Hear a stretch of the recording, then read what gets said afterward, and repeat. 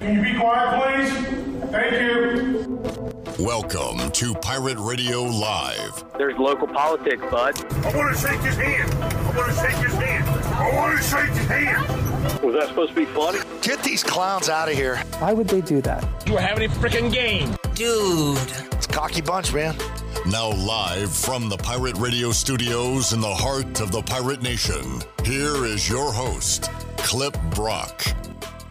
And welcome on in to Pirate Radio Live here on a Wednesday. Clip Brock with you inside the Pirate Radio studios, coming today on Pirate Radio 92.7 FM in Greenville, 104.1 in Washington. You can find us on 1250, 930 online, pr927fm.com, and watch the show on Facebook Live and YouTube. You can be a part of today's show. We do have a lot of guests coming up. But what do you want to discuss on this Wednesday? Let us know. Like, subscribe, be a part of the program on Facebook Live and on YouTube on this overcast, dreary day in Greenville, North Carolina. Shirley Rhodes is here. The Chan Man, Chandler Honeycutt, here as well. And a lot of guests will join us on the program, including the voice Jeff Charles coming up at 3:30. We'll recap what went down last night in Minges Coliseum. We'll talk some Pirate football and more with the voice at 3:30. At 4 o'clock, we'll get you ready for Friday night's basketball game. Talk to our old buddy Chris Haymeyer, voice of the Campbell Fighting Camels. Get a scouting report on those guys and see what's been going on in the world of Haymeyer. There was a maybe one projection that had ECU taking on his alma mater, Missouri. Don't know if that's a possibility, but could happen. Talk to Chris about some hoops, some football, and more. Patrick Mason joins us at 4:30 from the Daily Reflector. Stephen Igo, hoistthecolors.net. A lot to talk about with Igo when it comes to bowl projections, transfer portal projections, and a whole lot more. We do have some news coming out in the last hour regarding East Carolina and the transfer portal, and that is the Pirates are going to be down a quarterback next year. We projected that one of the remaining quarterbacks on ECU's roster who was eligible to return next year would probably not going to be returning. We didn't have a name for you. We just said odds are that would be the case.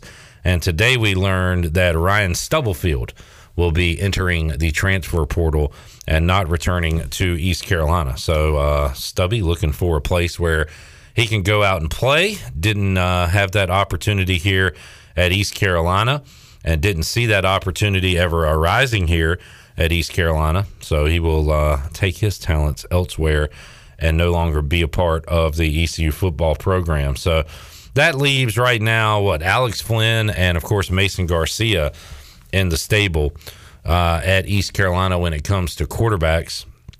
And so now you just think, are they going to themselves go into the transfer portal, bring in a guy? You're going to have recruits as well. We'll talk about what the quarterback spot looks like from a recruiting standpoint with Igo when he joins us at 5 o'clock. But you're going to have to replenish those numbers with Holton Ahlers and now Ryan Stubblefield leaving. Chandler Honeycutt, your thoughts, and welcome to the show. Well, first of all, thank you for welcoming me to the show. It's great to be here. But, yeah, when I saw the news earlier, just about an hour or so ago, about Stubby, stepping away from East Carolina and trying his career elsewhere, it took me back. I mean, it's a trend now for the past few years. I guess you could start with Kingsley Ifedi, who was, down the depth chart at the quarterback position for ECU, who ended up going to transferring to, I believe, A&T. You think about Walter Simmons, a guy that you thought maybe would make his way up the ranks in the quarterback position room. He ends up transferring to, I can't remember what school he ended up going to, but now Stubby is Ryan Stubblefield is a part of that crew of quarterbacks in the past few years who just haven't been able to find a stepping stone in that quarterback room. And I mean, with the transfer portal of college, those days of the transfer portal in college football now, they're able to go elsewhere, and that's exactly what these guys are doing. And lately, and most recently, it is Ryan Stubblefield. Newton says No volume for second day on your feed. We do have volume on Facebook and YouTube. So what is he referring to? They're able to go elsewhere, and that's exactly what these guys are doing. And maybe online. maybe the website. Yeah, we'll get that checked out for you, New Tone.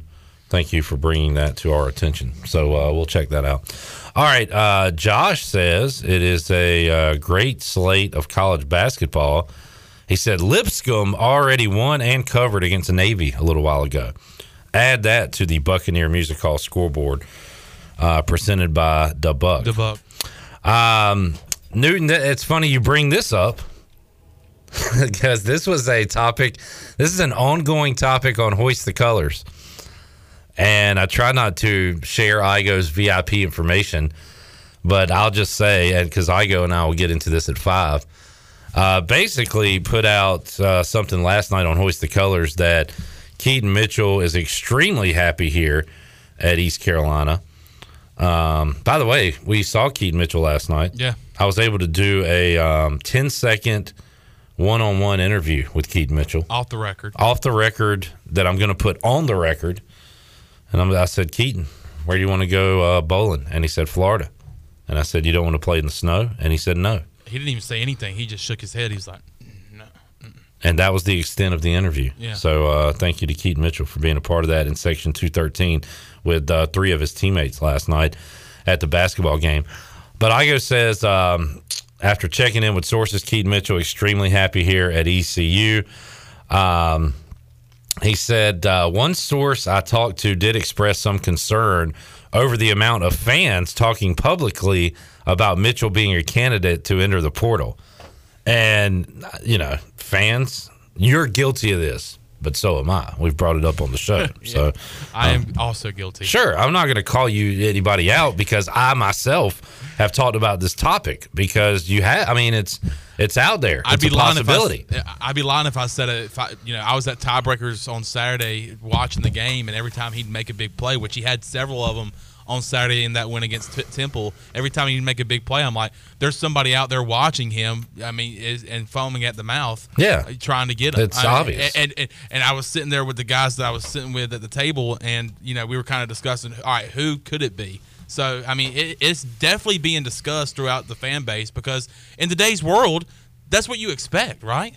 You expect somebody that, especially at a place like East Carolina where you go out and you produce like Keaton Mitchell is doing for the past 2 or 3 years, that he's going to go and find greener grass. Yep, that's just kind of the reality of it, which is why it's such like a big story that Willie Fritz is staying at Tulane. Like you just expect a guy in that position to leave. So that's why it's a story. But Newton on Facebook says, heard a rumor Keaton Mitchell might be leaving early for the NFL or a program that might pay him more on the NIL. Like what do you mean you heard a rumor? That's just like reality of things that happen. So the rumor you heard was, let me get this straight. You heard that Keaton Mitchell might be doing one of those two things. Those are just called options. Yeah. It's not like a rumor. People are talking about it, but that is just an option that a rumor would be like a specific school, or you talk to an NFL scout who gave Keaton Mitchell a round 2 grade or something like that. That's not a rumor. Those are just like Keaton Mitchell's options. Just like there's everybody that's good has the option of doing that. Even players that aren't having good years have the Ryan Stubblefield didn't throw a pass, and he's going to the transfer portal. So those are called options. They are available for everyone.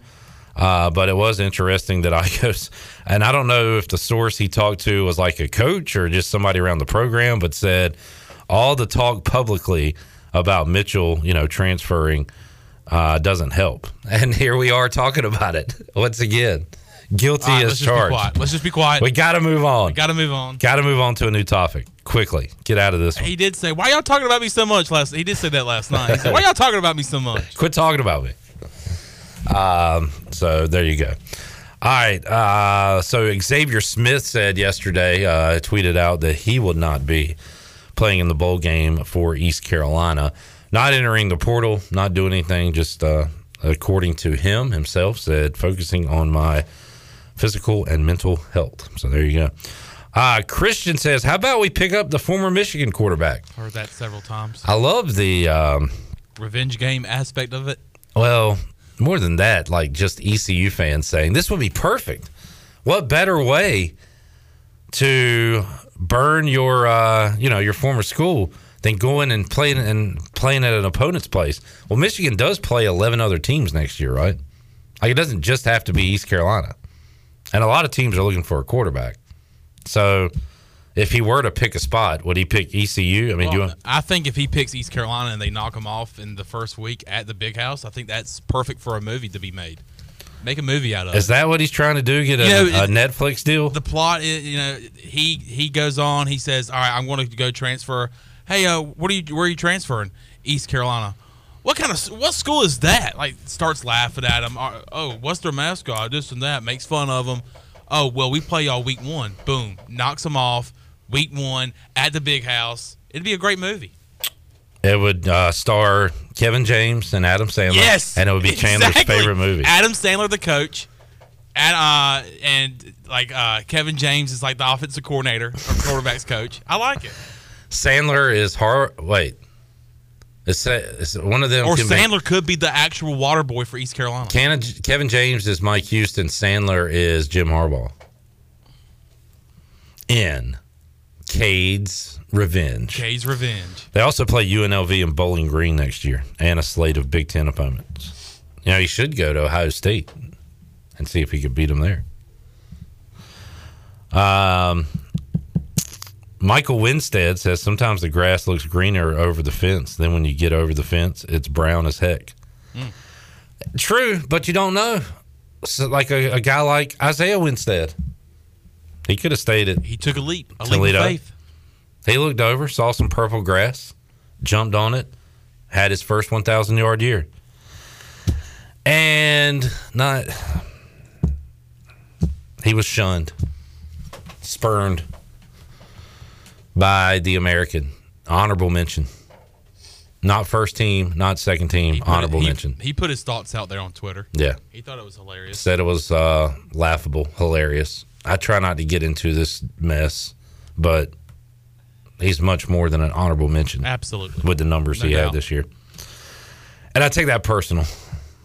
He's our guy. I know. I do too. We look after our guy. Yeah, I mean, like. And I'm still trying to think about. He was done dirty. Yeah. He was done dirty by the American. He was done dirty by Little Scary.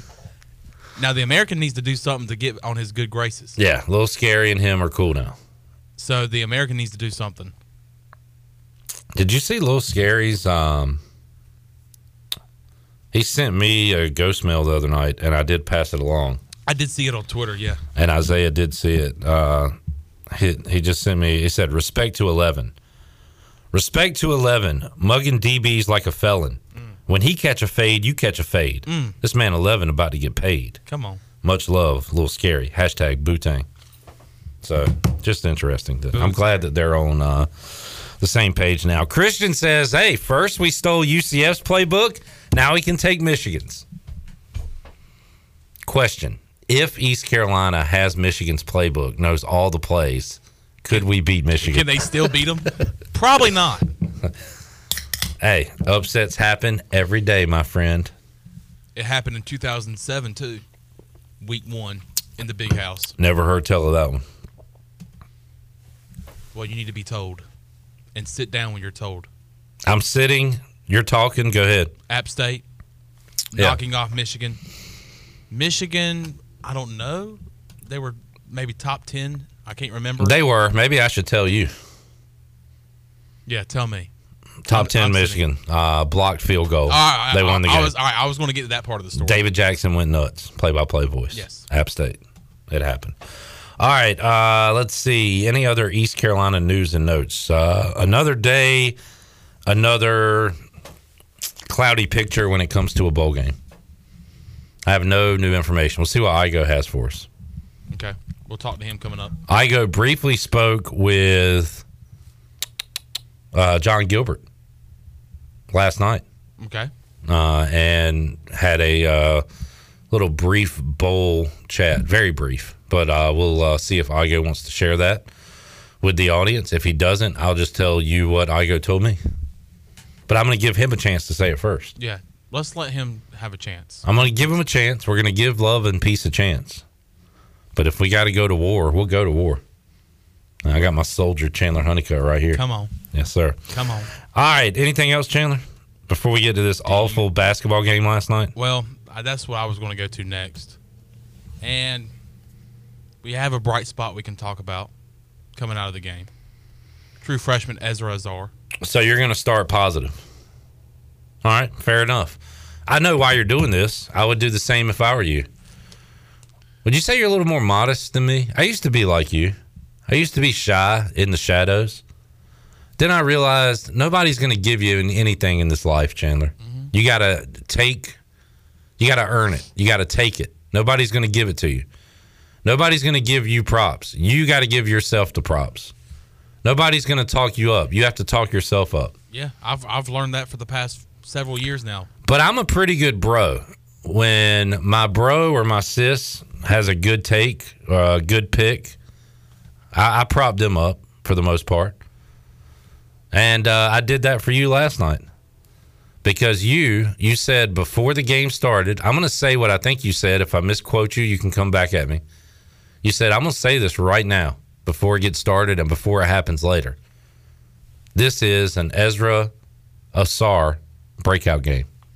Word for word. Is that it? Word for word. You wanted to put it out there before they even threw up the opening tip. And when I say that I said it right before tip, I mean they were going.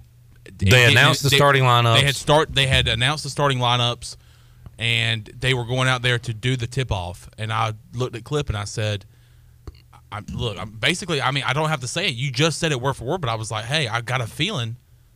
I was like, this could be, and it's a guy that I've been really liking all year long so far. I like his, versatility. I like his physicality. Really big kid, true freshman. I said this could be, and now I said this thinking that the Pirates would cruise. I was saying this thinking that the Pirates would cruise. He would get a lot of playing time, which he did get. That's the thing. He did get a lot of playing time down the stretch, down to South Carolina State. Still weird to say that. But I just had a feeling. I said this could be the game where Ezra Azar is introduced to the Pirate Nation. And he led the team with 18 points last night and 7 rebounds. And you want to look at his shot chart, Chandler? It's a big, giant purple blob around the basket. Yes. Everything was layups. Yep. Some off rebounds, some off good passes. And looked like he belonged out there last night. No turnovers. That's where he camps out, and that's where he likes, to get the ball. And I mean, I'm telling you, there was a couple of times last night too on a pick and roll, and going forward, we really need to watch out for this because he gets free because he's so quick. It's not because people are like leaving him behind. Well, it's like that a lot of times, but he is very quick for his size. He's very quick on his feet. Yeah. But he loves to get under the basket, and he's going to fight for his basket. And if he goes to the line, he's able to shoot free throws as well. I love his free throw stroke. Yes. He's got a good-looking shot at the line. So about 15 minutes into the game, maybe 12, I was like, well, for Ezra to have a breakout game, he's going to have to actually play because he hadn't seen the court yet. Then he had probably 6 points, starting to make a little impact. And I said, Chandler, what constitutes as a breakout game? I said like 12. I said 14. You said 12 and 6 or 7. 6, 7 boards. And I almost added, and I didn't. I almost added and maybe a big play at the end of the game. He didn't have that, but he had 18 points, I think 6 or 7 rebounds, and he was in at the end of the game. He was like a guy they were relying on, counting on at the end of the game last night. Yeah, I mean, he was literally in the last 10 minutes, I don't think he'd left the floor. And there was actually a big play. He was a part of that awesome trap in the corner. Him and maybe Jaden Walker, maybe Javon Small. But they created a trap, and the guy, it went off his knee or something and gave the Pirates another chance to get the ball back. And I do believe he might have had a basket late in the game. But, yeah, in last night's game, when I said the prediction, I thought it was because we were going to be up big. They were going to give Ezra some time to get on the court and develop. But, no, he was a big factor in that late push last night for the Pirates. Unfortunately, they fell and lost to South Carolina State. but he was playing down the stretch, and he was playing meaningful minutes and was being very productive for the Pirates as a true freshman. All right, enough sugarcoating a awful loss last night. Pirates lose to 0-7 South Carolina State. Yeah. All right, yeah, that's enough. Now time for negativity. Reality. Thank you. Pirates lost to a winless team. A lot of discussion last night about, and I love this, we got arguments going on Hoist the Colors about what loss is worse, Joe Dooley to Coppin State. I remember that. This one last night, I'd like to throw in Lee University, whatever that is.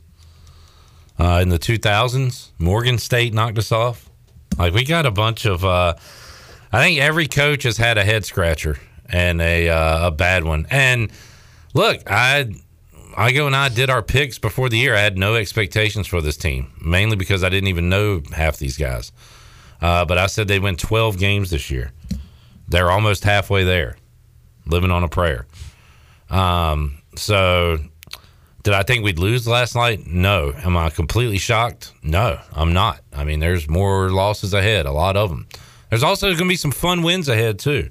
They'll pull that conference upset at home. They do it every year. I have no doubt it'll happen this year. They'll also lose games like they did last night. What stinks because I'm excited about Friday night. I was, and I guess I still am to some degree, but that's going to be a good game. Like, Campbell has hung around with State. They beat App State. Like, they're a pretty good team. And in-state opponent, that's going to be fun. We'll talk about that one a little bit at 4 with Chris Haymeyer. But I'm still looking forward to that one. Friday night hoops coming up 7 o'clock in Minges. But last night was a giant dud. It's the part in the game where I remember Javon Small hit his first shot in the first half, and my dad said that's the first shot he's taken tonight. Like, he was being passive, passing up shots, head faking. I think we talked about it too, Chandler. Yeah. And then he hits a 3 late in the game to cut it to 2. And boy, did he get trigger happy. And it was like, here we go. Here's the run. They had scored at that point. They took forever to get it within 7. And they got it to 5. Then they got it to 2. And it's like, here we go. Winning time. Let's go get it. Small comes down the court and forces another 3 right off the bat. Another 3. I don't even think there was that many seconds on the shot clock. No, off the shot clock. Off the shot clock. Misses it. They get it. Come down. Make it a 4-point game. Comes back down the court. I don't think he passed it again. I think he dribbled in this time. Tried to make a 2. Missed it. They come back down. Dagger 3 in the corner. Ball game. They're up 7. It's over. Don't have enough time at that point. So Small went from kind of passive to hitting that 1-3 and maybe thinking, all right, this is my time to shine, and miss the shot. He's done it before this year. He has, and that's what went. So I don't hate it, but you gotta move it around. Take a good shot at least. Yeah. Get a good shot, and I like the aggressive Javon Small. Don't get me wrong, and he will have much bigger nights than last night. Just 12 points for him on 5 of 10 shooting, 2 of 6 from the 3-point line. And you have nothing to add. All right, so East Carolina Falls. David said, which loss is worse, football versus Navy, basketball versus South Carolina State? I mean, one basketball loss is like 3 football losses just due to the number of games, but as far as which game I felt more confident going into, certainly last night. No doubt. 16, 17-point favorites for ECU last night over South Carolina State. Yeah, I mean, Navy can give anybody trouble on any day. So while that loss sucked, the last night's loss was worse. Here's a stat to consider by Johnny Robertson. Johnny R. Johnny Stats. Johnny Stats says Ezra had 16 total points on the season going into the last night's game. Yeah. And he eclipsed his season total by 2. He had 18 points in 18 minutes.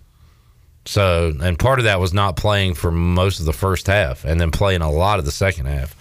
So, and he's going to be inconsistent too. Like, he's not going to average 18 a night. Like, all these guys, it's night to night with this basketball team. I think Mike Schwartz will tell you as much. I remember, like, Bailey and somebody repeating this time and time again, that Mike Schwartz has told his guys that a lot of the nights they play, they're going to be either as good or not as good as their opponents. That's probably tough for a college basketball player that was really good in high school to hear, right? But that's the case. They are going to have to fight for everything, whether it's South Carolina State or whether it's Houston. Who's the number one team in the country right now. So, anyway, I'll be there Friday night. So, and hoping for a better performance and a dub against the Campbell Fighting Camels. Cannon says, what do you think about bowl game now? What do you think about bowl game now? What do you think about bowl game This now? is What do you think about bowl game that's now? Kevin from The Office. Why say less? What's the Why say less when why say more word? Yeah, why say more when less do trick? Is that the quote? Something like that. Let's see when less do trick. Me think, why waste time say lot word when few word do trick? Do trick. Yeah, I agree. I mean, why are we wasting time with all these extra words? What do you think about bowl game now? I think bowl game now. Yes, bowl game happened. Bowl game happened. What bowl? Question. Myrtle? Myrtle, maybe. Rose, no. Here's what we should do. We should say all the bowl games we're not going to be in. We've talked about the possibilities. Cotton, no. What do you think about bowl game now? I mean, look, I have no idea at this point. I really thought it was trending Fenway until I heard that perhaps they are courting another gal, if you will. Yes, they have eyes on another gal. They have an eye on a gal that she's a sweet cat, but also has bear tendencies. She favors a bear and a cat all at the same time. So yeah, I don't know. Man with okay, thanks Jay for that. Josh says, will Troy be at the game Friday night? What are you laughing at, Jay? Jay. Yeah. Will Troy be at the game? I don't know. We'll ask him Thursday. There's a good possibility that I might be there. Are you speaking like Troy right now? There's 100% possibility. Well, you can't rule it out. Anything's possible. Anything's possible. You can't rule it out. That's a good one. We'll have to see. Anything's possible. All right. We will take a timeout. When we return, the voice, Jeff Charles, will join us. Hey, we'll see what he knows about bowl game now. I'll say, Jeff, what do you think bowl game now? What do you think bowl game now? And see what he has to say. Also, well, Clip, bowl game now? Bowl game? Bowl? Bowl? Bowl? Bowl? Bowl? Bowl? Bowl? We'll talk some hoops, some football, and more with the voice, Jeff Charles. Chris Haymeyer are going to join us later. Patrick Mason, Stephen Igo, and you and your thoughts. All coming up, Pirate Radio Live here on a Wednesday. Back with you after this.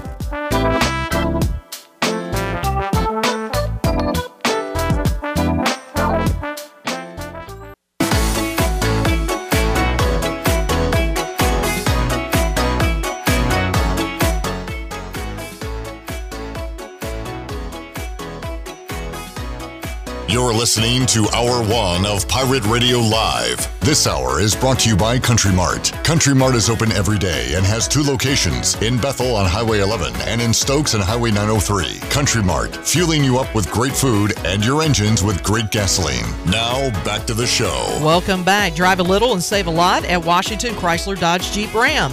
They have a great selection of new and pre-owned vehicles. Plus, they offer service to all makes and models in a state-of-the-art facility. Drive a little and save a lot with a short trip to Washington Chrysler Dodge Jeep Ram on Highway 264 in Washington and online at WashingtonChryslerDodgeJeepRam.com. Now let's head back into PRL. Here's Cliff. Back with you, Pirate Radio Live here on a Wednesday. I don't care enough and I'm lazy, so I'm not going to look it up myself, but if somebody could put on Facebook Live or Twitter what the or YouTube what the results of these games right now happening in the World Cup mean as far as teams advancing. So Argentina's up 2-0 on Poland. Mexico, I know they had to win and get help. So they're up 2-0 on Saudi Arabia. What does that mean for Mexico as far as advancing? Who will be advancing out of this group? If somebody could explain that to me in, say, 28 words or less, I would much appreciate it. And might give you a prize. You might be today's prize winner. What are you looking at, Shirley? I'm actually looking it up right now. Okay, France. Oh, you don't need France. You need Poland, Argentina, Mexico. I tell you what, let's talk to Jeff Charles, and by the time we're through with that interview, maybe we'll have some details. Okay, fine. Let's visit with the voice now, who joins us on the Pit Electric Live line. Jeff, how you doing today? Cliff, I'm doing great. A little bit less hectic this week. Still very busy with Pirate basketball, but as you know, we had a very busy week last week going to Florida and had 3 basketball games there, and then came back for Thanksgiving, and then left the day after to go to Philadelphia in the Temple football game. So we're catching our breath just a little bit, but the Pirates didn't play real well last night, and hopefully they can get back on the right track on Friday night. Yeah, big game Friday night, and I was looking forward to it before last night's game, thinking, all right, East Carolina's going to be undefeated at home, and a rare Friday night in Minges, in-state opponent. Campbell's been playing teams well this year, and we'll talk to Chris Haymeyer later on in today's show and talk about those Campbell Fighting Camels. And I got the win taken out of the sails a little bit last night, but now it's a big game because you want to bounce back and get back to the winning ways at home against Campbell on Friday night. But Jeff, last night, I mean, everybody talked about it. We talked about it, that what ECU was doing wasn't sustainable, getting double-digit deficits and having to claw back. And even last night when they're down 11, I'm thinking, all right, the run's about to happen. Here we go. And a run did happen. They got it to 1 possession, but a couple of misses by Javon Small late and a dagger 3 in the corner by South Carolina State, who seemed to hit the big shot whenever they needed one last night. And they walk out of Minges with a win, their first win of the year, Voice, as you know. Yeah, it was a disappointing night. South Carolina State has some good players, Cliff, and you mentioned the dagger out of the corner, and that kid Hallams from Brooklyn, I mean, that cat can play. He had 22 points in the game, and every time you go into any of these games anymore, Cliff, all of these teams have players, and the game has changed so much that it's so much more of a guard-oriented game. And all across the country, there are good guards. There are guys 6 feet to 6'2", 6'3", who can really play, and they all don't go to the major schools, and a lot of them, of course, end up at places like South Carolina State. And this South Carolina State team had some really good guard play last night, some really quick guys who were able to get in the paint and create off the dribble, and they did a really good job, I thought, last night executing their offense. And give Eric Martin a lot of credit, the head coach at South Carolina State. Cliff, he did not get the job until mid-July, and when he got there, he virtually had no players. So it's quite a story that he's been able to assemble a staff. He's been able to assemble a basketball team really from scratch here in the last few months. And they come into East Carolina, they win the game, and they play South Carolina to a 3-point game. So it's pretty amazing what he's been able to do, even though they came in here at 0-7. This was a very dangerous game for ECU last night, and unfortunately, it came back to bite them. And so the Pirates have to pick up the pieces coming off that loss to Old Dominion. They were only down 1 point at halftime in that game, Clip. We got back from Philadelphia, and I got in my car at the airport and turned the game right on. And, of course, it was at halftime, and it was a 1-point game. By the time I got home in Farmville, the Pirates were down 15 points. Yeah. So, that game got away quickly in the second half. And the Pirates have not been shooting the ball very well from 3 in these last 2 games. They're going to have to do a better job with that. Now, the bright spot last night, Cliff, as you know, was Azar. He had a really good ball game, and Ezra has a lot of potential, I think. He's a big body, and he's a freshman, and he came to play last night with 18 points, and South Carolina State really did not have an answer for him. But he needed a little bit more help for the Pirates to win that game, and that just didn't come last night. Ezra with 18 in 18 minutes, Jeff, and also added 7 rebounds. You look at his shot chart, he's 9 of 10. It's just one big blob right there underneath the basket. He was scoring from the inside, doing a great job. I commented earlier, this year that I do like his free throw stroke. So I think he can go beyond, the paint. But last night he was against a smaller team, was really good in the paint. We'll probably see his minutes increase, Jeff. No turnovers in the game for him last night. Did have 4 fouls, but 18 and 7 steal as well, and very active too. Should be enough to deserve more playing time for Ezra. So looking forward to seeing more of him and what he can do. He's a guy, man, he's got a lot of potential, Jeff, for how young he is, and a guy I think we could use when we see some of these better AAC teams roll into town. Well, there's no doubt about it, Cliff, because you're going to have to be able to match up on the front line. The Pirates don't have a whole lot of size on this team. Luigi DeBow is a 7-footer, but he only played 2 minutes last night in the first half. And then you have Brandon Johnson. He's more of a step-out kind of 4 guy at 6'8". He's not a real bulky guy inside to match up with some of the bigger players in the conference. So, yes, that is a concern. We knew that going into the season.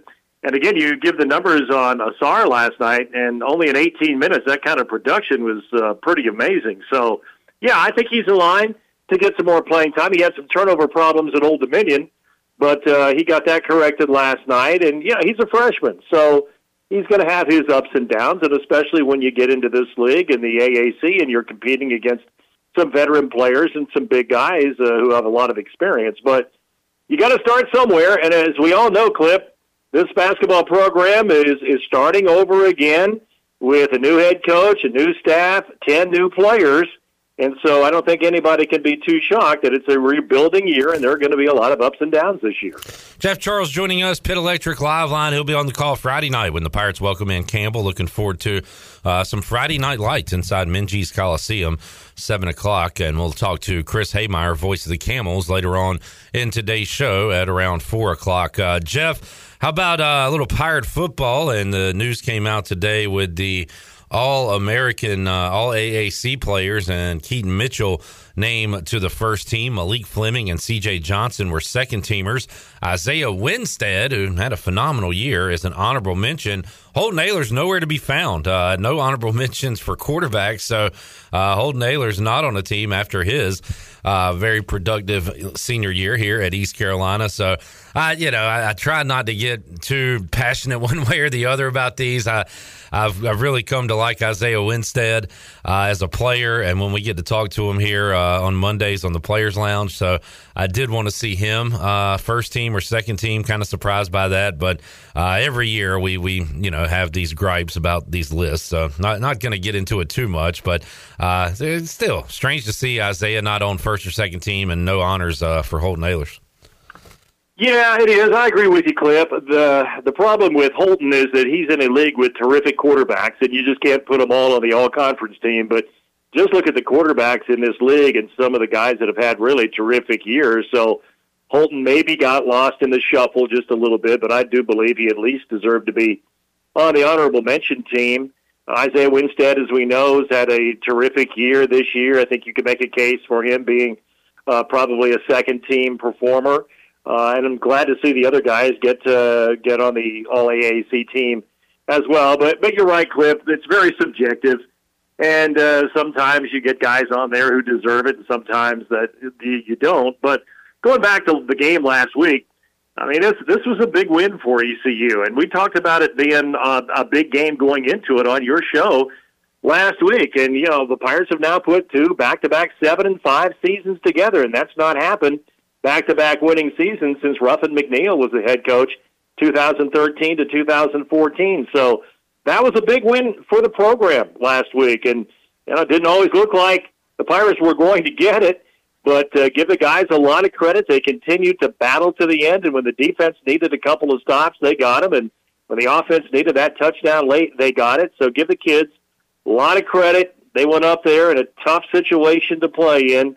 You go up there, and there's nobody in the stadium. And, Clip, that's not changed. I've been going to Temple since 1983 with Virginia Tech, and there were no people in the stadium in 1983. And here we are in 2022, and there are no people in the stadium for Temple football. And that's just what it is when you go up there, and you have to battle that, and you have to battle playing on a professional football stadium's field, which is a little bit different too. So, there are a lot of different intangibles when you go up there and play, I can tell you from our standpoint, the security is really tight when you go into a major city and an NFL stadium. We had to go through 2 different checkpoints as far as security is concerned to even get into the stadium last week. So it's a whole different deal. The passes are different for the media. They're very restrictive on where you can go on the field or in the press box. So it's a little bit of a different feel when you go up there and you have to deal with all those kinds of things. Thank goodness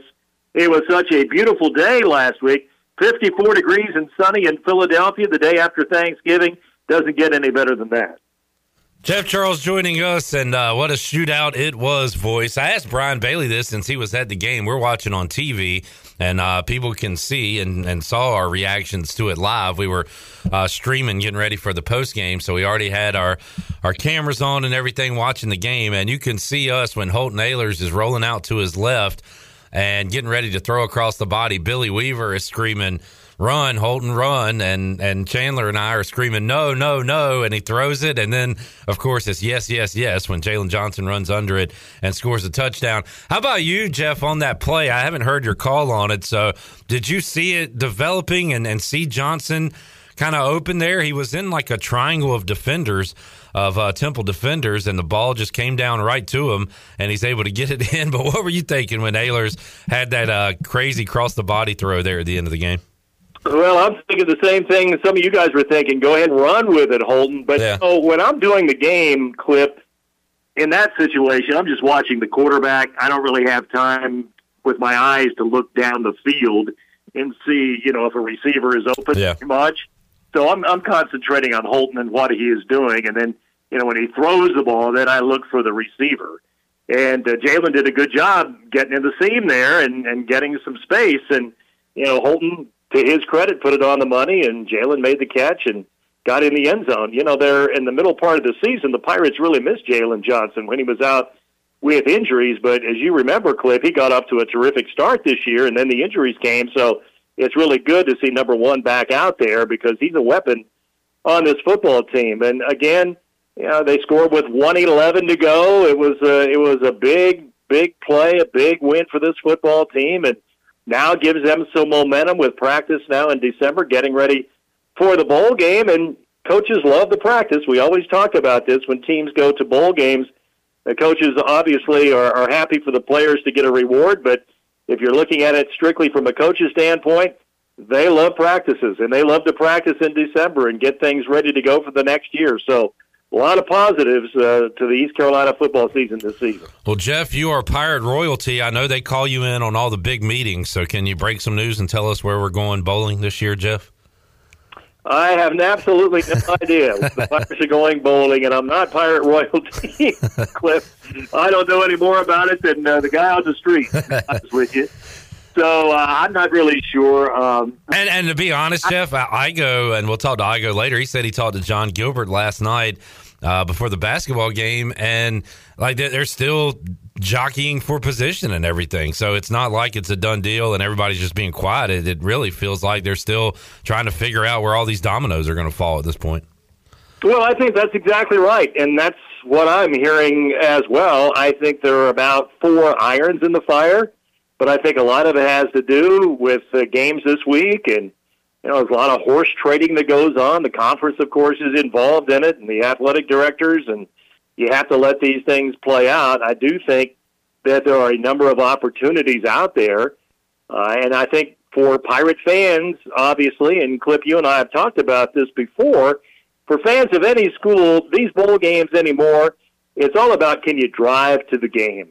And last year, the Pirates did a great job selling tickets to the Military Bowl in Annapolis because it's 4.5 hours away from eastern North Carolina and most points in North Carolina where East Carolina has fans and up and down the East Coast. And people could, drive up there, so the Pirates sold a lot of tickets. Now, if East Carolina would go to a bowl game, which I don't think they're going to, but if they go to a bowl game in Texas, I mean, let's be honest, how many tickets are they going to be able to sell? So it's all about drivable distances for these bowl games anymore.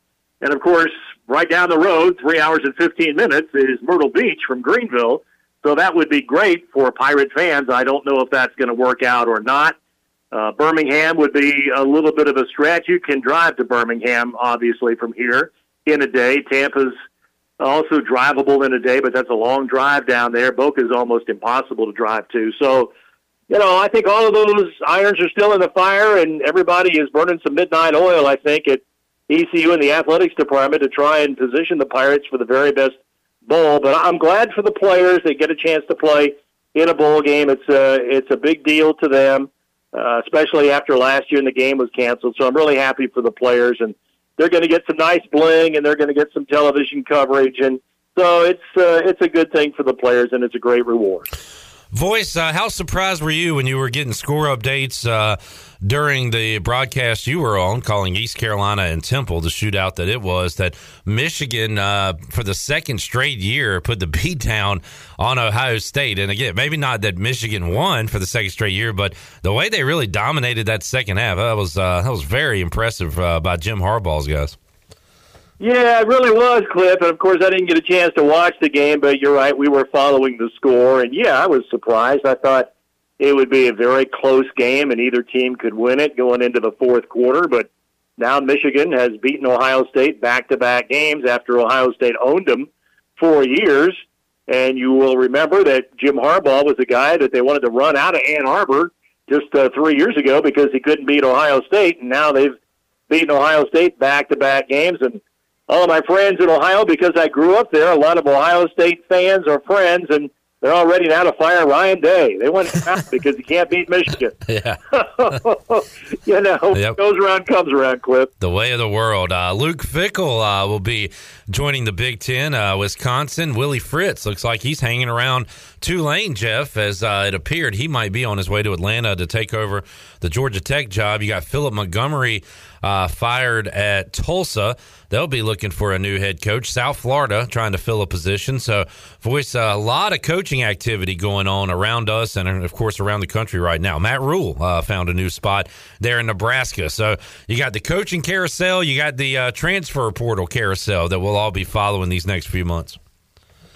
A lot to talk about for guys like you, Clip, on shows. Yeah. I can tell you that. And how about Trent Dilfer going to today? Yeah, I saw that. Story. I tell you what, and you know what? I sit here and complain about retread, so I guess I can't be hypocritical and say this is a dumb move because, I don't know, I kind of like something different. It is out there, certainly. It's outside the box. We'll see how it works. And, Jeff, he is a Fresno State guy. Like, what are the ties there at all? I haven't really read into it. Is there a tie, UAB and Trent Dilfer?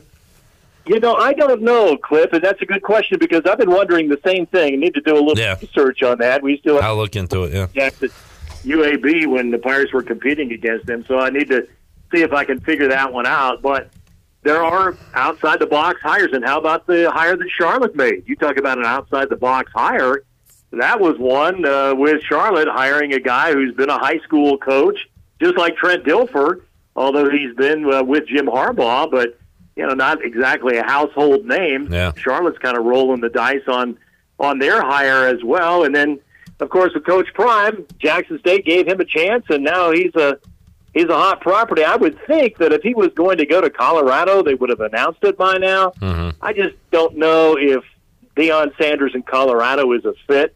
Now, I think it's a fit for Coach Prime at USF, and I think that's the hope at USF, that Deion Sanders would take that job. So I don't know where they are in their search either, but his name has certainly been mentioned prominently. And I'll tell you what, Cliff, even though USF is in the American and you've got Florida, Florida State, and Miami are Power 5 conferences, I can guarantee you they're not exactly too thrilled if Deion Sanders would go to USF and start recruiting the state of Florida against those guys, because there are so many kids want to play for Coach Prime.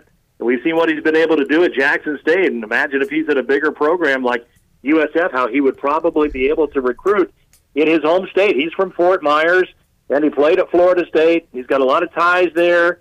I would think that's a home run hire for USF if they can get Deion Sanders. 100%. It would send shockwaves there in Florida, and I think he could flip it around pretty quickly just with the amount of talent he'd be able to bring in. And again, one of the greatest players of all time, certainly. But what he lacks in coaching experience, that's why he hires a good offensive coordinator, defensive coordinator, those assistants around him, and then he takes care of the recruiting, branding, everything else you got to do as a head coach, and he could turn them into a winner, I think, very fast. So definitely keeping an eye on that. Voice, always enjoy the chat. Thanks. We'll let you run and get ready for some Friday night hoops. East Carolina and Campbell, you'll be on the call there. And next week, Jeff, we'll be talking about a bowl opponent. So we'll talk more football with you next week. That'll be a lot of fun. And then, Clip, the Pirates next Tuesday go to Wilmington. And that's always a big basketball game, too. So before we have a chance to visit again, 2 basketball games. I'll tell you what, the crowds have been good this year at Williams Arena, Minges Coliseum. 3,800 last night on a Tuesday night is really good. I hope the fans come out again, and over 4,000 hopefully on Friday night for Campbell. So it's good to have some atmosphere for these non-conference games here for Pirate basketball, and hats off to the Pirate fans. Absolutely. Jeff, thanks for your time today. We'll chat with you next week. Sounds great. Thanks a lot, Clip.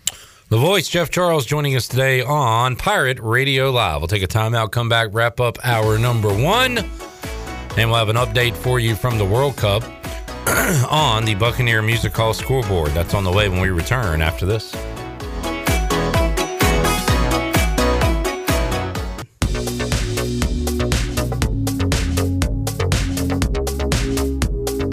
You're listening to Hour 1 of Pirate Radio Live. This hour is brought to you by Country Mart. Country Mart is open every day and has 2 locations, in Bethel on Highway 11 and in Stokes on Highway 903. Country Mart, fueling you up with great food and your engines with great gasoline. Now, back to the show. Welcome back. Hemp Garden is your premium CBD retailer in Eastern North Carolina. Find yourself having anxiety or in need of extra sleep support, rather. Hemp Garden has a variety of Delta 8 and Delta 9 products that can assist with those issues. If you're unable to stop by the store, don't worry. Give them a call today at 413-6100 for a consultation, and they'll ship right to your door. Hemp Garden, located at 3040 South Evans Street in the Target Shopping Center in Greenville. Now let's head back in to PRL. Here's Clip. All right, heartbreak city for Mexico. Oh, no. So Mexico and Poland were trying to be the second and third team from Group C to advance to the knockout stage along with Argentina. So Mexico was up 2-0, and in like the 80s, so that put them at a tie for with goal differential with Poland. So from that point, the next tiebreaker is cards received in the tournament. And Mexico had more yellow cards than Poland. Oh. So Poland would have advanced. Mexico scores a goal like in the 87th minute to go up 3-0, which would have put them in, but the guy was clearly offsides. Goals taken off the board. And then to add a little insult to injury, Saudi Arabia scores in the extra time, the bonus time. And it's 2-1. All that means is Argentina and Poland will advance from that group. So Mexico is donezo in the World Cup there on your Buccaneer Music Hall scoreboard presented by Da Buck. Da Buck. Looking at college hoops tonight, ACC Big Ten Challenge saw Jaden Gardner and Virginia knocked off Michigan last night. Coming up tonight, Purdue is 6-0. Florida State is awful. Florida State is 1-7, and Purdue huge favorites tonight on the road in Tallahassee. Ohio State is at Duke. North Carolina is an underdog. They went from number 1 to number 18. They're a dog on the road at Indiana, and Michigan State is a slight road favorite in South Bend against Notre Dame in the ACC Big Ten Challenge. So that is going on tonight as well. All right, there are a few scores from on the Buccaneer Music Hall scoreboard presented by Da Buck. Da Buck. Got to get to Chris Haymeyer. Let's see. Mike P says, all I know about the World Cup is that every kick is a free kick when you play for America. I like that. Thanks. Steven says, is that a Conley baseball hat? It is, courtesy of Jason Mills. Steven also says last night we had no rebounding. We were shooting threes like a church league team. All right. You know what? I played church league. Let's not offend church league basketball players. Some are in this building right now. Jay says, Dion announced today he will choose between USF, Colorado, and Cincinnati by this Sunday. Hate to say it. The most fascinating one there is certainly South Florida and what he could do in the state of Florida and how much he could get under Norvell and Napier's skin and out-recruit the big boys of Florida. And Gus at UCF. Yeah, all those Power 5 teams, if we're still calling the Big 12 Power 5? I reckon. All those teams and Dion will be going into living rooms, taking recruits away from Miami, Florida State, Florida, and UCF. The bad part is that we'll have to see him. He will dominate the new American Conference. Could, but he will turn them in from a stone-cold loser to a winner pretty quick, I would think. No doubt about it, especially with the recruiting. At least his sales pitch is basically, I am prime time Deion Sanders. Coach Prime. Nice to meet you. Coach Prime. Check my tape. And I hated Deion Sanders as a player, mostly because I remember him from the Cowboys, but also the 49ers, and they were dominant. I think the only time we got him, we being Washington, was like a little before my time when he was with the Falcons, and we knocked them off in the playoffs a year or two. But when I was watching my prime time of watching football, he was a menace. And then he became a Washington Redskin when he was over the hill and didn't do anything. Yeah, one good punt return against Tampa Bay that set up a game-winning field goal in overtime that I remember. Did you like him as a Brave? Yes. Good point, Shirley. Okay. And I had to separate those two. Okay. I think even as a Brave, I think the football... He was doing both at the same time. Which at that point, right? he was still a Falcon. So, no, that's a really good point. I can tell you he wasn't my favorite Brave. Oh, of course. I like Terry Pendleton over him, Ron Gant, Dave Justice, and, of course, the pitchers. I think even then I wasn't a huge Deion fan, which is crazy because I like the flash and I like the brashness. Maybe, I guess when he went to Dallas and San Francisco, it just, and I respect it. Like, I knew he was a great player. But, man, when he'd start high-stepping on you from the 40-yard line. He was a part of that star. I mean, God, that would make you so mad. You can't like a guy if he's a part of that star, I feel like, especially if you're a Washington fan. And now, looking back on it, man, I love his highlights now. Oh, gosh. When you high-step from, like, I'm the a highlight 50, guy. And, man. Deion has some highlights. He has got some highlights. Yeah. He has got some highlights. All right, let's take a break. We'll come back when we return. Chris Haymeyer, voice of the Campbell Fighting Camels, will join us when we return on Pirate Radio Live. Back with you after this.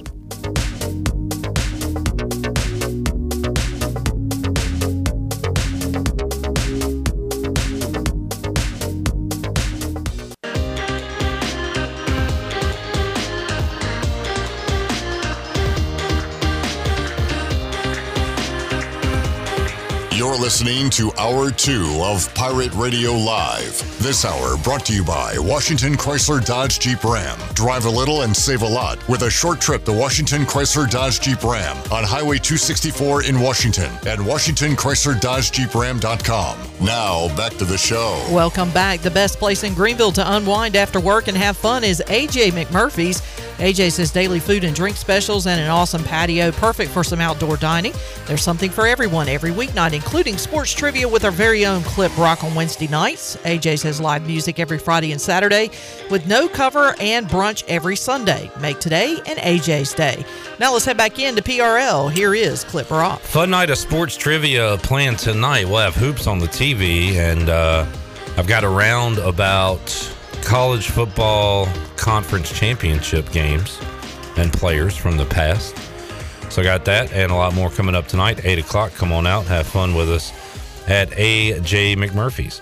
All right, let's head out to the Pit Electric Live line. Joining us, a familiar voice around these parts, formerly at WCTI 12. You've heard him on East Carolina broadcast. You've heard him on Pirate Radio with his own show and hosting the fifth quarter. He is Chris Haymeyer, voice of the Campbell Fighting Camels, joining us today on Pirate Radio Live. Chris, how you doing, man? Great, Clip. It's great to be back on. Thank you so much for having me. How are you guys? We're doing great. I always enjoy when Campbell and ECU get together because that means we get to talk to Chris Haymeyer, and the Camels and Pirates will do battle on the hardwood coming up on Friday night. And before we get into that, Chris, I want to talk a little Campbell football. I'm looking at the schedule this year after the East Carolina game, and I see some wins. I also see a lot of one-possession losses, and I guess is that kind of the story here? Campbell at 5-6, and all those losses at the end of the year were by one possession. It looked like. Yeah, it was awfully tough, Cliff. It was a bit of a roller coaster ride. Campbell had played a tough schedule, played William and Mary, who went on to win the CAA, pretty tough up there. As you know, Campbell won the first quarter in the big game against East Carolina. That they did. A lot of people don't mention that. And then they went on and they beat an NC Central team at home by 30 points. That was undefeated at the time. NC Central went on to have a good year. They beat a not very good Charleston Southern and Robert Morris team, but they were 2-0 in conference, had won 3 straight games, 4-2 overall. And then they ran into some good teams and some bad luck. They took top 10 ranked Jackson State, Dion's team, of course, down to the wire. It was a 22-14 win by Jackson State on the road. So a quote unquote good loss. They got back into conference and then lost the big second half lead to NC-A&T, and the injuries started to come. In that game, their offensive line got banged up. Their quarterback went down, first-team all-conference quarterback Haj Malik Williams in the game at Bryant, and then they lost a bunch of close games. So you know how it is, Cliff. You're rolling along, and then you get a couple of injuries and a couple of key positions, and your season kind of goes downhill from there. The good news is Campbell is looking to, for the second straight year, put together the number one recruiting class out of high school and all of FCS. In fact, right now, and again, I understand things have changed because of the transfer portal, but they are looking at to put together a top 60 recruiting class, period, in Division I football of high school seniors. You know, so many other of the Power Fives and Group of Fives are going out to the transfer portal, so they don't recruit as heavily. But they're looking at beating a lot of FBS teams out as far as high school recruiting goes. So it's liable to be a good off season for Campbell again. Hopefully they can continue to build because they're going to the CAA next year. Of course, Campbell's going to the CAA and everything, and that's a football conference that just put 5 into the FCS playoff.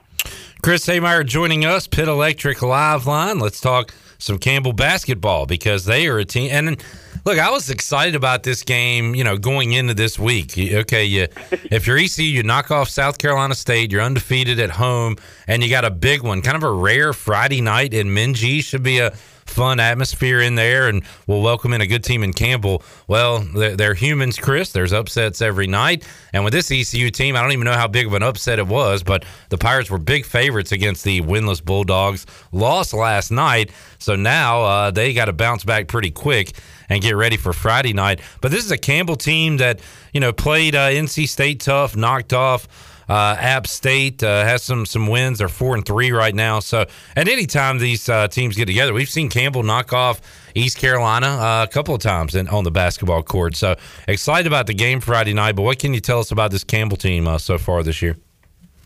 Yeah, you did a good job of laying it out. Campbell is 4-3 right now, but a handful of made free throws.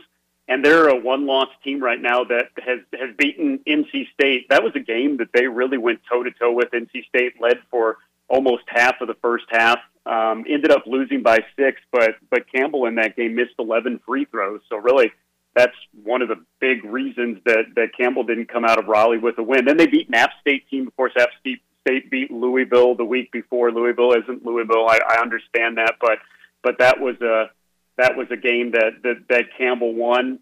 They blew a large lead against Southeastern Louisiana, again missing free throws down the stretch. They missed 7 in the second half, and that was one of their other losses in there. And then they came back and rebound from a loss against Jacksonville and beat a Stetson team that has beaten USF and Florida State. I know you can't do this early in the season, the transitive property of basketball, just to lay out the fact that this is a Campbell team that, really could be 6-1 with a couple of huge wins, and they've had a couple of good ones so far this year. A lot of new faces on this team that makes it exciting, and that's going to be life at this level of Division I basketball with the transfer portal. But for Campbell, it has gone in a good direction. Campbell didn't lose that many to the transfer portals. They didn't lose that many key guys, and they have 8 new faces, including 4 transfers, and they're all contributing. And they really returned in this transfer portal era one of the best cores in the entire Big South. Ricky Clemens is a Raleigh guy who was a former walk-on who is now a preseason all-conference performer. Jesus Carolero is a senior from Spain. He can do a little bit of everything. And Josh Lucene is another guy that has been in this program for 4 years. So they have a fun mix of guys that have been here for a while, which is a rarity to have a guy on your team that has played here for 4 or 5 years, and then some newcomers that they have gotten out of the transfer portal. Any relation, Ricky Clemens and Chris Clemens from a few years ago? You know what? It's not. And we've had to put that in our game notes because, of course, everybody assumes that there's a guy named Clemens on the team where the Chris Clemens went, third all-time leading scorer in NCAA history. They're both from the same area in Raleigh. They have no relation whatsoever. But he's an amazing story, really, too. So he came here when Chris Clemens was an upperclassman and learned a lot from him in practice. And he was a walk-on. Didn't play really at all his last year and a half. He was here the year after Chris Clemens left. You can imagine what a hole that left in the Campbell lineup, and so Campbell was really searching for answers in midway through the conference season that year after Chris Clemens left. And Ricky Clemens is a lockdown defender, and so he did so well in practice they put him in, and they haven't taken him out of the lineup since. He went from a walk-on to a scholarship guy that summer to a starter, and now an all-conference player. He started as the guy that you would put on the other team's best offensive player, and they still do that, but he has upped his offensive game, and he's a guy that you really wouldn't want to shoot outside of the lane 3 years ago, and now he's a guy that's pumping in 14 points per game to lead this team in scoring. He's shooting 61% from the field. He's 8 for 10 from 3, and he's still the lockdown defender that, in my opinion, is the best of the Big South. Chris Haymeyer joining us. Chris, just going back to that state game real quick, I see the high man that night was Baby T, as they call him around these parts. Farmville Central's on Terquavion Smith, had 19. What'd you think about Terquavion? And an interesting year for Kevin Keats and State. They had a terrible year last year in the ACC, hoping for a bounce-back year this year. But what's your outlook on the Pack and Baby T specifically? Man, Baby T is the real deal. I hadn't seen him play live, and of course, you knew that he was a guy that would have been a first-round NBA pick last year. But boy, I think he's made himself a lot more money staying in school. In that game, honestly, he was one that kept NC State in it and close in the first half. It was only their second game of the season, granted, but he hit 2 threes in a row from NBA range and then some. I mean, his range is anywhere on the floor, and he was really one of the catalysts for that team. He was amazing to see up close just with the way that he shoots. He handles the ball, and again, they looked back then as a team that was trying to figure it out with a lot of different pieces, and I know they've been very up and down, but he is the real deal, and he's going to be a lottery pick. Talking to Chris Haymeyer, joining us on the Pitt Electric Live Line. It'll be ECU and Campbell. Chris, you going to be here Friday night? I will be there, Clip. All right. You'll be there? Yeah, we'll be heckling you. I mean, speaking of heckling, you guys know the reach of this show, and I think I talked about the last time we talked, the preview of the big football game. I came on and I was a little saucy. Of course, you well. Joking a little bit how Campbell is going to ruin what was the beginning of a good season. So later that night, and you guys did a great job, put out all kinds of pull quotes on Twitter. I was liking them. I was trying to get my Q rating up, and then I saw that Coach Houston followed me on Twitter. Thinking back to a couple of things that I'm saying, and you know that's a guy that he is locked in with FCS teams and how they can be looking for bulletin board material, and I was beside myself thinking, oh my gosh, he has a recording. He listens, of course, to Pirate Radio every night. Hello to Coach who's right now. And I thought he's playing just that clip of me saying that Campbell is going to come in, paint the town orange, and end up beating ECU. So I'm hoping the new basketball coach doesn't follow my Twitter account, and that's why I've kept things very even, very complimentary. The Pirates, as always, as you know, a team that I have a special connection to. Sources say that after that first quarter at Dowdy-Ficklin Stadium, he just had a big 8x10 of your face and your quote attached to it and showed it to the team, and that's what led to the 49-10 win for ECU. So hey, 10-7, took a picture of the scoreboard, hung it up. Chris, you are a Mizzou guy, correct? That's true. I saw one projection of an ECU-Mizzou bowl matchup, Chris. Now, it probably won't happen, but... Birmingham. Yeah, okay, so that was it. You saw that too, yeah. Yep, I saw that too. I have a big connection to the Tigers because I not only went to school there, but I grew up in that Columbia, over in the Midwest, in Columbia, Missouri. So we've been... Tiger fans for a long time. You know, speaking of a disappointing season, it was a lot of close losses for the old Tigers. I saw that, and that's one. Usually, you're not like, you got to go to Birmingham, but I'd go to Birmingham for that one. I was going to ask you about that. What's it like being in the SEC if you are Missouri? And if I recall, Chris, like not very high expectations going into this year, right? So. You get your 6 wins, I think 3 in conference play, and yeah, they were in it in a lot of games with some big teams, and could have had even more wins. But is that a disappointing 6-6, or like all right, maybe we got something here 6-6? Like how do you kind of compartmentalize that if you're a Mizzou fan? Yeah, especially when you're in the SEC, even though you're Missouri in the SEC, the time for moral victories seemed to be over. It was one of those frustrating years. You know, they got stomped second game of the season at Kansas State. Kansas State went on to be a good year, but that's an old, not only Big 12, but a Big 8 rival, so that rang people the wrong way. Lost at Auburn in overtime, and then lost to number 1 Georgia by 4, and I don't know if you remember that game. Mizzou should have won that game. It was one of those where Georgia just came out, was laying an egg, and they could not muster enough offense to get it, and lost the close one at Florida. Ended up beating South Carolina, which looks like better than it is. But I think it's kind of, the close losses piled up on each other. It's year 3 for a coach that's a good recruiter, but is he more than a recruiter? I think that's what people are kind of talking about. They've done better recruiting than they ever have. It's Eli Drinkwitz, of course, who was the App State coach, but now people are looking back and they're like, wait a second, he was at App State just for a year.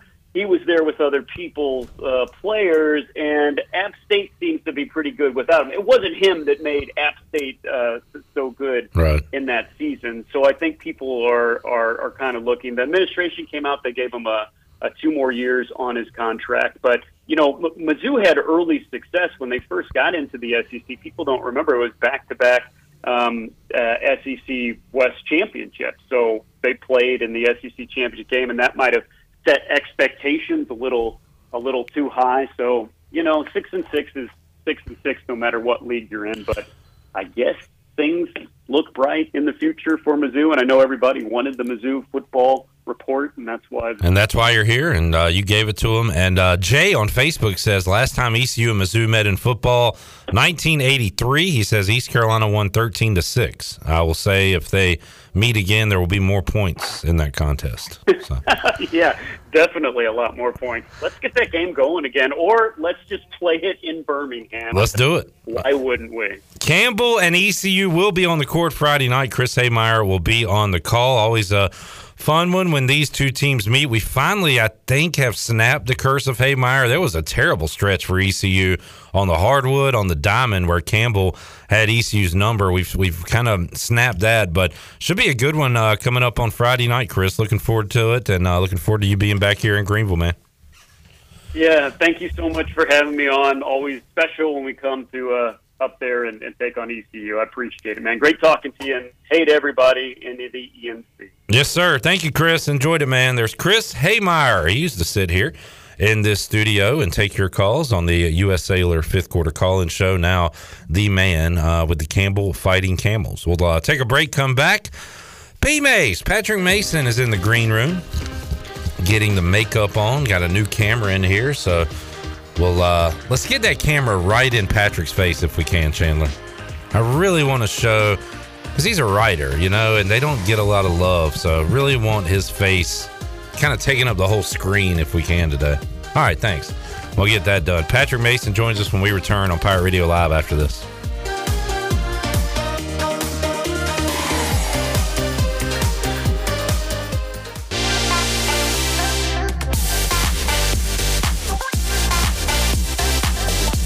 You're listening to Hour 2 of Pirate Radio Live. This hour brought to you by Washington Chrysler Dodge Jeep Ram. Drive a little and save a lot with a short trip to Washington Chrysler Dodge Jeep Ram on Highway 264 in Washington at WashingtonChryslerDodgeJeepRam.com. Now, back to the show. Welcome back. Town Insurance is your premier independent insurance agency. From maximizing opportunities to minimizing risk, Town's insurance advisors offer expert professional advice to clients of all sizes. For personal or business insurance questions, call 756-8300 today. Now let's head back into PRL. Here is Clip Brock. All right, back with you here on Pirate Radio Live on a Wednesday.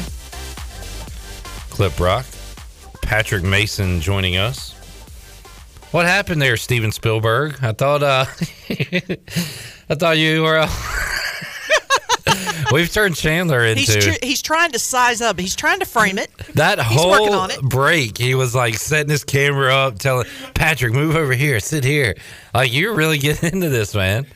And he's all giddy. And action. And we're right back to our old camera setup. So, but no, we do have a new camera. Patrick, you look great. You look great. Oh, say that again. That was off mic. Hey, how come you muted that? I said you look great. Yeah, thank there you we for go. saying that. Thank I you. think Chandler just really wanted to be in here during our riveting soccer conversation. We talked a lot of soccer there. Chandler hates soccer, not a soccer guy. USA plays at 10, by the way, on Saturday, not 9 a.m. Chandler, any chance you watch that game? No? I'll be watching it. I'll tell you what. I mean, I don't want you to watch it if you don't want to watch it. Well, no, I tell you what. Tell me what, then. And I don't mean to be Tony Peterson here, but you know what? What a setup for what you're about to say. If I was to wake up on Saturday, and I hope to God I do. We all pray you do. When I wake up on Saturday. After an ECU win over Campbell. Yes. Yes, Queen. Yes, Queen. But if I wake up and my roommates are big into the World Cup. They're somewhat soccer fans. If I wake up, go downstairs, and it's on, I'm plopping down watching USA. If it's on, it's on. If it's on, it's on. And if it's not, I'm not making the effort to turn it on and watch it. No, sir. Fair enough. I'll give you that. Patrick, where do you fall? Yeah, I'm in. I watched it. I watched some of the, what was it, yesterday, 2 days ago? Iran.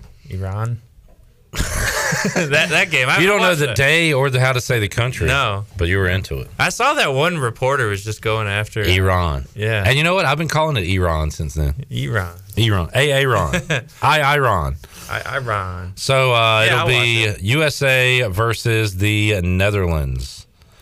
We did a World Cup pool years ago, and Igo never really got into it, but he got into it enough where he got a Netherlands jersey. Really? I got to see if I can find that on social media. So it'll be a house divided game for Igo. Is it called a jersey? Oh, it's a kit. A kit. Although the kit, I want to say, is that like the whole? Is the whole? Yeah. Okay. I was going to say shaboodle. Is that a thing? Because you know, like hockey, it's called like a sweater. A sweater. Right. I didn't know if you know. Do you own a hockey sweater? Yeah, it's a Blackhawks one. Is it a player, Chris Chelios? Patrick Kane. Patrick Kane. Oh, here we go. 2014. Igo in the Netherlands jersey. It does look like 2014 version. And he's looking sharp. I wonder if he's still got it. I need to. I'll ask him today when he shows up. All right. So there is your World Cup update. Argentina and Poland advancing from Group C today. Mexico, adios, amigos. Apparently so. They are out of it. All right. Patrick, hoops last night. Hoops. Were you there? Yeah. I didn't see you. Why do I never see you? I saw you there. I just didn't come down and say hey. What time did you get there? I got there a little after 6 yesterday. So you get there pretty early. Yeah. Usually it's probably about 30 minutes beforehand. All right. Well, I never saw hide nor hair of you, but you were there. Yep. You saw how rowdy we were getting last night. Yeah, that's why I didn't go down and say, hey, I was a little worried I was going to get, It was me, Chandler, my dad, and then 4 ECU football players, and that was the whole section last night. That was the section. Including Keaton Mitchell. And they got into it late in the game.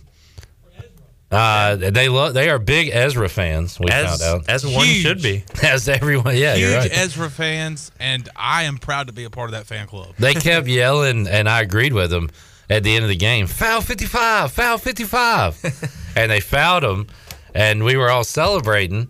And I turned around and I said, is he going to miss it? And he said, yeah, he's going to miss this. And you made them both. Knocked them down. Like, he looked good, too. It's funny you said that because I remember watching as he got to the line, he had this, thing with his feet where he, was making sure, all right, this is, an inch from here. It's like, this guy's not a free throw shooter. Oh, yeah. I was like, hey, he doesn't want it. Right. Too scared of the moment. Yeah. Knocked them both down. Just, cold-blooded. I had the same thought. It was an Ezra breakout last night, which was good to see. And really, he just did it on, layups. Yeah. Putbacks and... Just running the floor. And feed them. Layups. Everything else went south. Yep. Really, it was the defense. They couldn't get any sort of semblance of a defense going. The offense was fine. They trailed by 7 pretty much the entire second half. They couldn't get it within 7. And they finally did on a bucket and then a Javon Small 3 to cut it to 2. And then Small. It was like a 5-0 run on the other end. And 2 Small misses and 2 makes by them. And then it's out of reach. Yeah. I think they just let a South Carolina State team hang around. And they were like, hey, guys, this is a good chance for our first win. We're feeling good. We're playing okay. And when you give a team like that some life, I think you're in some trouble. What did Mike Schwartz say after the game? He just, he said we didn't deserve to win, which we probably all agree. But really, he talked about just kind of getting some things cleaned up defensively. And, just playing harder. And you just got to quit spotting teams some points sometimes that shouldn't be spotted points. Even when they're down 11 with 7 minutes or whatever left or whatever it was, I thought they were going to come back just because they've always done that this year. Yeah. But you just you can't do it. You're relying on the other team to screw up. And to South Carolina State's credit, they didn't screw up. If anything, they were road warriors, battle-tested, whatever phrase you want to use. So they were not scared down the stretch. No, they made some shots. They were good from deep, which they weren't really coming into the game. I'm going to give them credit, too. Their bench was into it the entire game. Yeah, they were whipping towels, jumping around. For a 0-7 team, they were really, really into that basketball game. So I will give them a lot of credit for that. They only play at home 3 times in the calendar year of 2022. Man. It's insane. I hope their fans show up. Yeah. They don't get to see them. What are they doing to that stadium? Just having the circus there for a month? They're taking a long, long road trip. All right. Adam on Facebook has dropped a couple of lines here for us. He says, we got a lot of soccer talk going. Chandler, you are un-American if you don't watch at least some of USA Netherlands. This according to Adam, not me. I don't know Adam from Adam. Actually, I did meet Adam at the. We met him at the party, I think. How long you been waiting on that joke? At least 10 seconds. I sang the whole national anthem after they scored their first goal of the World Cup the other day. And Adam said he followed that up with this. He said, "Come on, man, you're one of my favorite sports guys of all time." Wow, Adam! You're letting down not only Adam but really all of America right now. Adam, a huge special teams I'm going to watch it just for you, buddy. USA! USA! Charles said, I will be happy if USA wins, but it is soccer. Not going to watch it. Have tried many times. Not my cup of tea. However, I am not un-American. It is a preference choice that myself and many others have served this country to protect. Okay, Charles. Soccer always has this. Charles, hold on, Charles. Can I say this again in a more angry voice? Can I read this? You might want to adjust that wedgie there, Charles. Well, look, Charles. Thank you, obviously, for what you and many others have done. But we're just kind of joking around here, man. Yeah, it's all right. Lighten up. It's fine. If you don't watch soccer, I'm not going to think any less of you. It's funny unless your name is Chandler. Unless you're Chandler. Yeah. Soccer just always has an opinion about the entire game attached to it. For every game. John Moody is un-American. I won't watch 1 second of it Saturday. Oh, I'll Un-American. watch it, but I will absolutely scream at the TV because they are so dramatic, and it drives me absolutely bananas. I like a little drama on a Saturday morning. No, look, you barely get touched, and you go down like somebody just, broke your leg. Come on, man. Come on, man. Also, people take pride in watching or not watching soccer. I think that's what you're getting at, right? Like, if you're a diehard fan, you got to wear the scarf and paint your face and have American bald eagle wings and do all this. And if you don't watch it, you have a sign that says soccer sucks. I don't watch soccer. Yeah. There's not a lot of in between. I feel like I'm in between. Like, I'll get into it during the World Cup. I'll root for anybody playing any sport wearing a USA uniform. For sure. But I'm not that passionate one way or the other about it. Well, the scarves are kind of unique to the world of soccer, but I don't do that. I mean, I love soccer. You know me. I watch the NWSL all day long, and then I'll watch the World Cup, both men's and women's. But I would consider myself more of an in-between. I'm not the type of person. You're more. Well, I lean more towards fan than non-fan. Yes. Yeah. But I'm not one of those that's going to paint my face and wear the scarf and run around with the flag draped over my my back and that kind of thing. That's not me. So I got into soccer 8 years ago. It was a World Cup year. Premier League was coming to NBC Sports. My main thing was, if all these fans are going this 8 bleep about something, there's got to be something to it. It's got to be more than just kicking a ball around. What am I missing here? And started to get into it, watch it, see the fans, and it was cool. I rooted for a major underdog. They pulled off a big win against Arsenal, and the whole country shut down. The whole city, town, whatever, shut down. Was that Swansea? Yeah, Swansea. Okay. And so it was a lot of fun. But obviously, I see why people don't like it. They don't want to watch 1-0 games, no matter what the sport is. But there is something fun to it. I've gotten more into it, but it also takes a while for the action to pick up. Yeah, there's a lot. There's a lot of passing the ball forward, then backward, then forward, then back. There's a lot of that going on. It's cardio. Guys are jogging around. Sometimes they're resting, standing still. Sometimes they're running full sprint. But there is an art to it, as there is in every sport. Mm-hmm. Mike P says, if you don't watch Saturday, you hate the troops. Oh, you're going to lay that at Chandler's feet? Tough but fair. Chandler, not a fan of the troops. I guess I'm going to have to watch because I am a huge fan of the troops. Huge fan. Charles said, no wedgie, no hard feelings, just taking up for Chandler. So he's just a Chandler guy. Okay. Oh, he's defending Chandler. I can Thanks, see that. buddy. There you go. And thanks for your I service. still think that's unnecessary, I think but he that's, said, in terms of defending Chandler. In terms of a little bit for sure. If any. He said it's a preference choice that myself and many others, so thank you for your service, Charles. Yeah, thank you, Charles. Thank you for your service. If without you, we but would it's not. unnecessary to defend Chandler because, we're going to. Hey, hush. Without you, we would not be playing soccer in this country. Hush. So thank you. Well, I'm just saying it's unnecessary to defend Chandler because Chandler digs his own holes. Steve, his wife is from Brazilian. Oh, yeah. They says, are rabid he says, soccer fans. I'm pulling for Brazil, but I love the troops. It's a troop-divided game. Wow. For Steve. Big troop guy. Kenny says watching cornhole on ESPN is way more exciting. No. Okay. No, I agree. No. I loved watching cornhole. You agree that's more exciting That is than the not, World Cup? That is not even a sport. No. That's a leisure sport. Nah. That's bad. That's a leisure activity. That's not a good thought. Go ahead and put up the dude. Oh, you mean this one? Dude. I am telling you right now, that is a leisure activity that is not a sport. Golf, not a sport. Leisure activity. Good. I like that Patrick's in the middle of all this. Sorry, Patrick. Guys, I'm just here to talk basketball and football. What are we doing? Patrick, thanks for coming on today's show. That's it. That's all the time we have for you. I feel that's how it always ends with Patrick. Yep. Usually. We tell him goodbye, and then I forget we had him on the show. I'm like, oh, he's here. And welcome to when the bleep goes out the window because we've lost control of the show segment. Yeah, I'm good for that. I mean, we're out of control. Sure. I saw something. That's a reference nobody gets, but I do, so it's fine. I saw a quote last night on a message board that said this ECU basketball loss that they just had last night was unacceptable. Yeah. Again, I go back. Like, what does that mean? I would not go that far. But what does that mean? What does that word mean? They're not putting it on the record. I do not accept that. Yeah, they're not accepting. What they defeat? say is that the performance that they had is not acceptable going forward. It does not meet expectations. Like going forward, we will not accept this. What does that mean? If that It happens means going again, forward, then you we're will not counting accept it. So the what is level that of guy play. gonna do?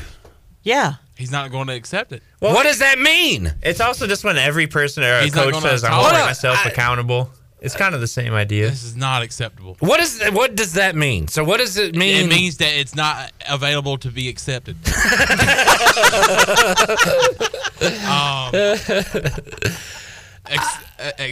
Exception is not available. So after every game, this person says, like, does he push a button? No. If the thumbs up, if thumbs the Pirates down, perform well, and he accepts it. this is acceptable.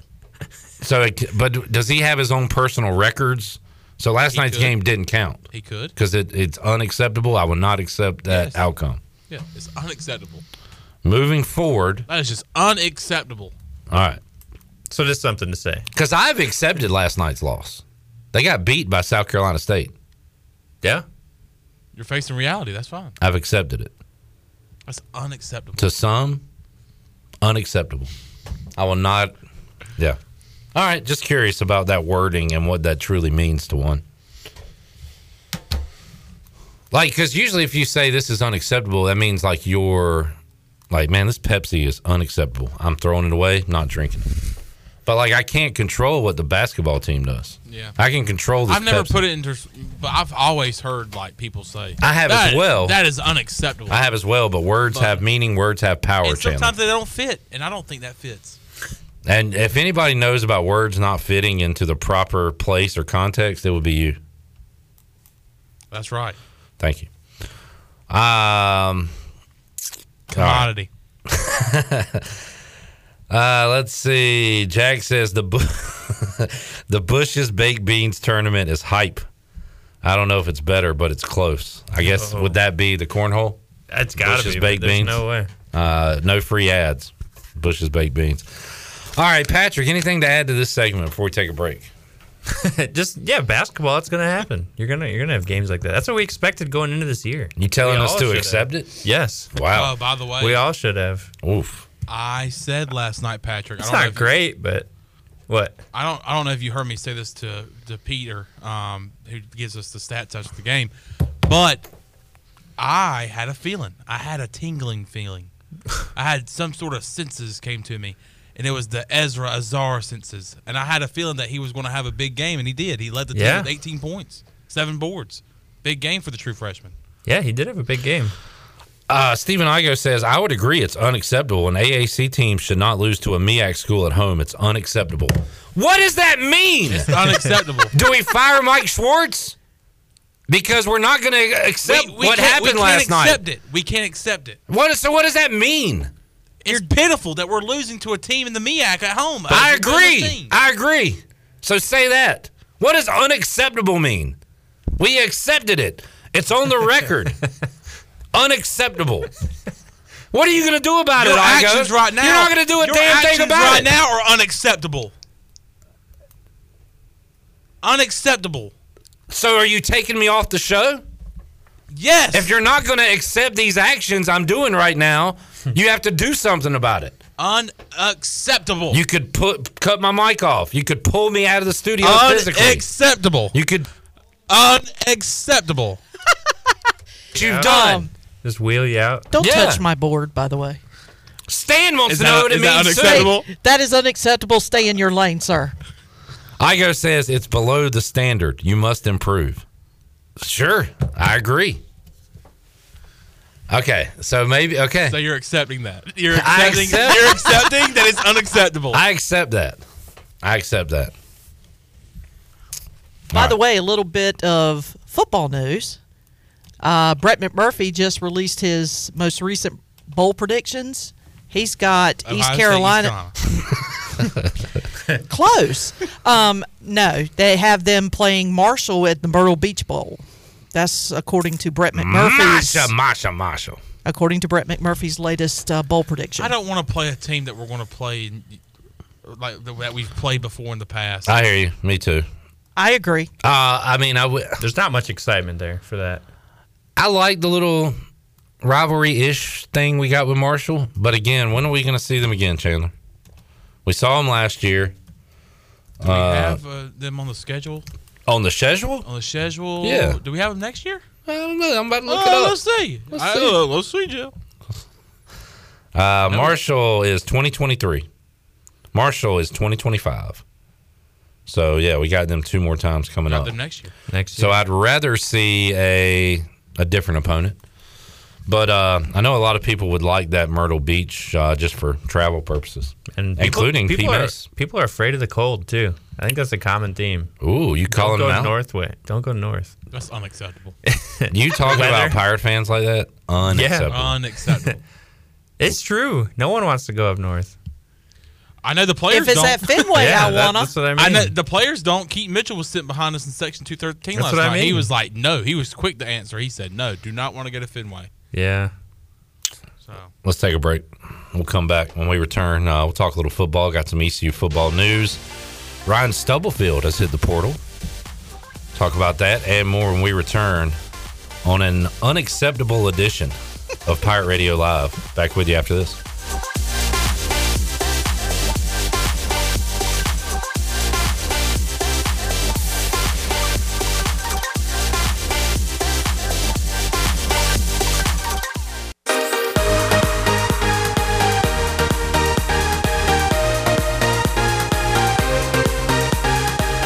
Listening to Hour 2 of Pirate Radio Live. This hour brought to you by Washington Chrysler Dodge Jeep Ram. Drive a little and save a lot with a short trip to Washington Chrysler Dodge Jeep Ram on Highway 264 in Washington at WashingtonChryslerDodgeJeepRam.com. Now back to the show. Welcome back. Country Mart has been locally owned and operated for over 40 years and is your premier country store serving the best cheese, biscuits, and country food around. They are open every day and have 2 locations in Bethel on Highway 11 and in Stokes on Highway 903.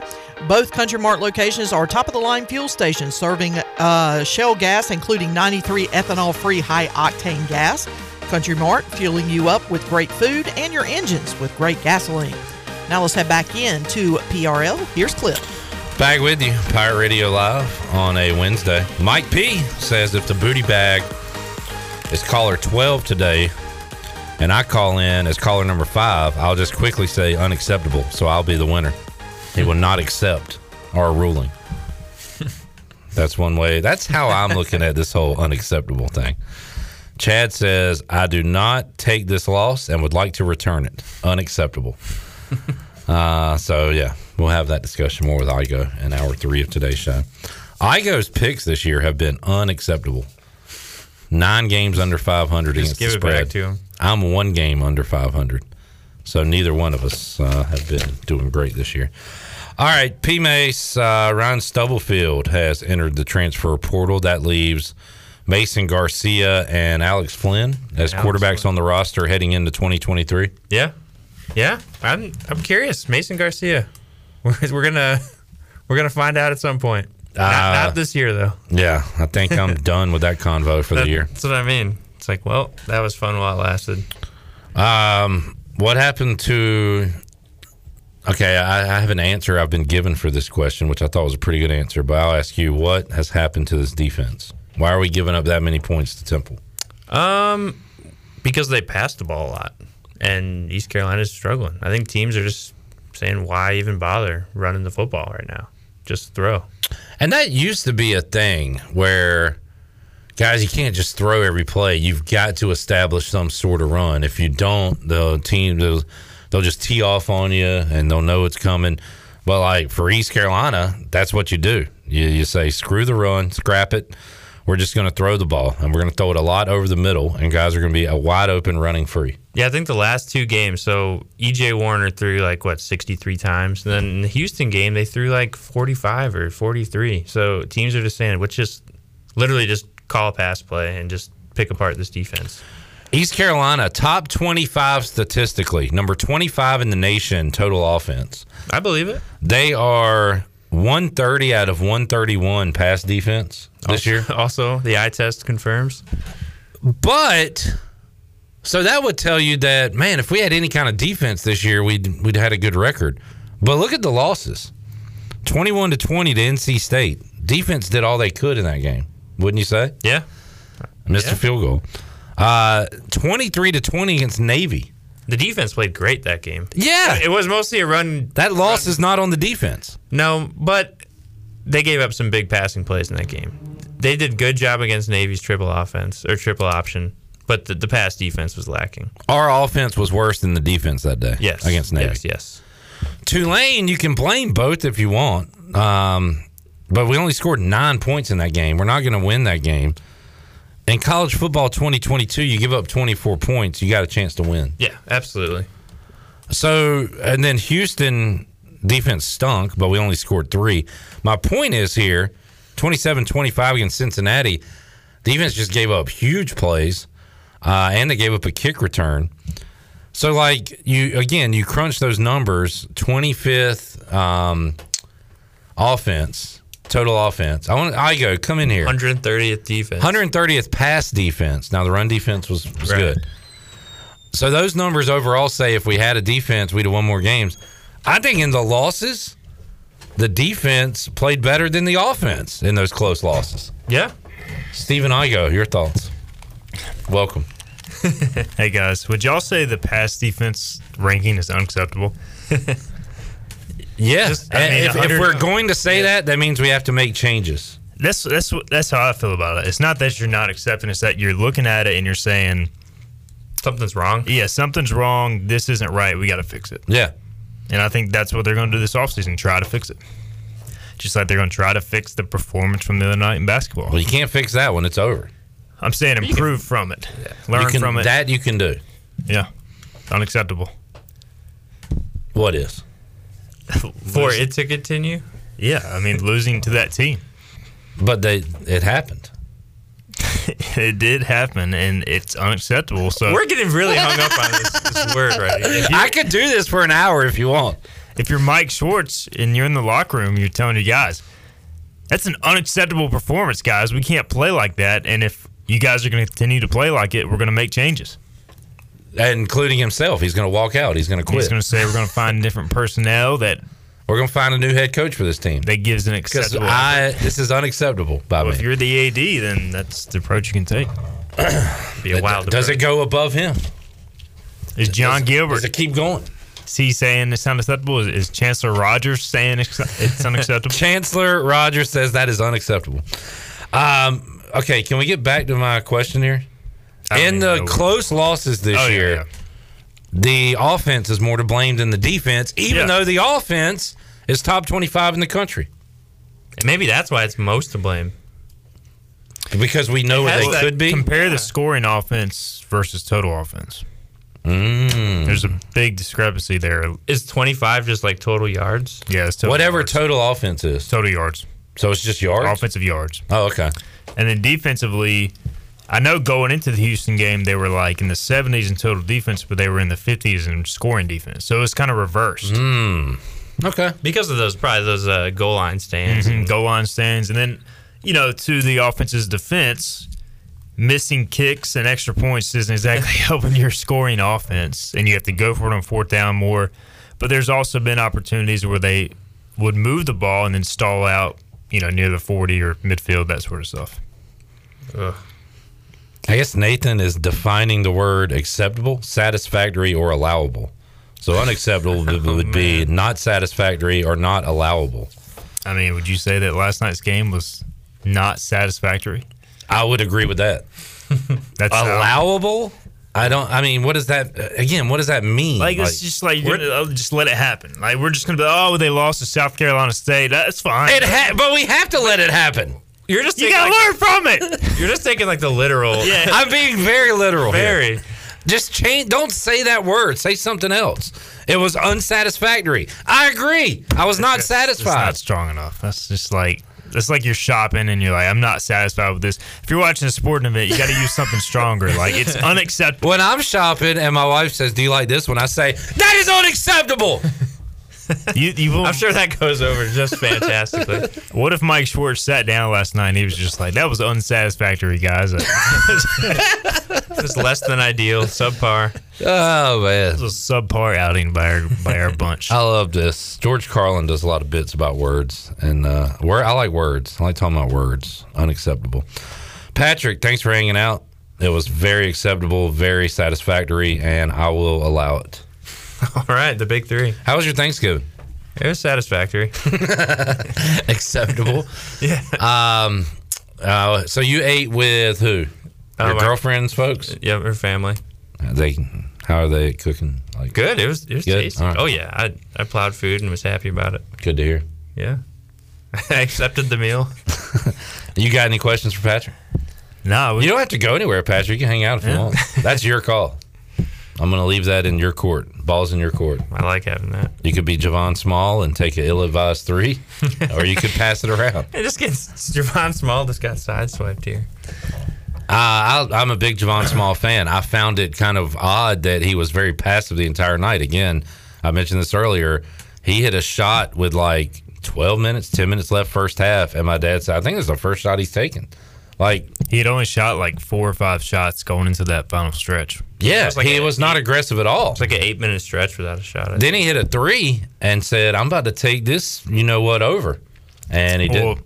Patrick and I were having the conversation, like, with this team, there's no real proven dude outside of Javon Small. So, like, who do you count on in those crunch times? There was a proven dude tonight. Something was working, and that was going inside to the big man, Ezra, last night. Yeah, I mean, it was, but still. But that hadn't happened before. Yeah. And I think that's the issue is Javon's like, do I take every shot here for the next 10 minutes? Or like, I wouldn't mind that. Yeah, but they got to figure that out. But we can do it. We can work it around a little bit, get a better shot. Yeah, I mean, it was after he made 3, which I think was off a screen. It was a good shot. Then he, like, drove in, took some, like, fadeaway contested shot. That was not a good shot. And then I think the next possession he kind of pressed and tried to do similar deal to when he made the 3, which I didn't have as big a problem with that one. But the contested fadeaway, I don't know where the shot clock was, but you would have. They both felt early. Yeah, you would have liked this because they had a chance to either take the lead or tie. Mm-hmm. And and then to South Carolina State credit, they hit a contested layup and they hit a big 3 from the corner. So I mean, while it is unacceptable, sometimes you do have to credit the opponent. I mean, they came into the game shooting awful from 3 in the free throw line. And they made basically all their free throws and a lot of their threes. So sometimes crazy things happen. They basically were taking knees in the second half, just running the shot clock down, taking a shot at the end of the. That's the thing too. Like they didn't just win the game in fluke fashion. They dominated the game. And I gave credit too earlier. I gave credit to their bench earlier. Like they were into it. Yeah. Like Patrick said, waving towels. Like for a 0-7 team to be that engaged, credit to them, man. I'm accepting this loss. Well, and if you let them hang around, let them get some confidence. That's when it turns. I mean, then you're in a dogfight, and at that point, it can go either way. And it just so happened they made the shots. ECU should have stepped on the throat and buried him early because that they had to be lacking confidence coming in. Don't get in a dogfight with a bulldog if you're a Pirate. Doesn't turn out good. If you're a Pirate. We got a camel fight coming up Friday, and Patrick, as an outsider, you have no idea what this rivalry means to folks around here. I've seen it in baseball. There was a stretch ago where Campbell dominated East Carolina athletics. Yeah, it was like a 2 or 3 year span. They would win every sport basically. So here, didn't matter. But we saw the football version of it. Yeah, for a quarter. Yeah, they were in the game. All right, thanks for hanging out, Patrick. All right, thanks. Have a good one. We'll take a timeout, come back. Stephen Igo. Man, we got a lot to talk about, Igo. Do we? Bowl stuff. I don't want to talk about picks. I'm retiring. I would like you to fire me because my performance has been unacceptable this year. Patrick, will you make picks real quick? Yep. This is going to be a special treat, Igo. But Patrick's going to pick this week. First game on the list, ECU -3 against Campbell. Friday night. I'm taking ECU. All right. Tulane -4 against UCF Saturday. UCF will cover. All right. They'll get them again. USC, Utah, Friday night. Trojans -2.5. Yes, USC for sure. All right, they will get revenge. TCU, can they do it again? -2.5. K-State. Yeah, 100%. Okay. Feeling good. Georgia -17.5 against LSU. LSU will cover. Okay. And P. Mace's picks are in. Igo has retired. I will accept that decision, Stephen. I'm done for the year. Back with you, Pirate Radio Live after this.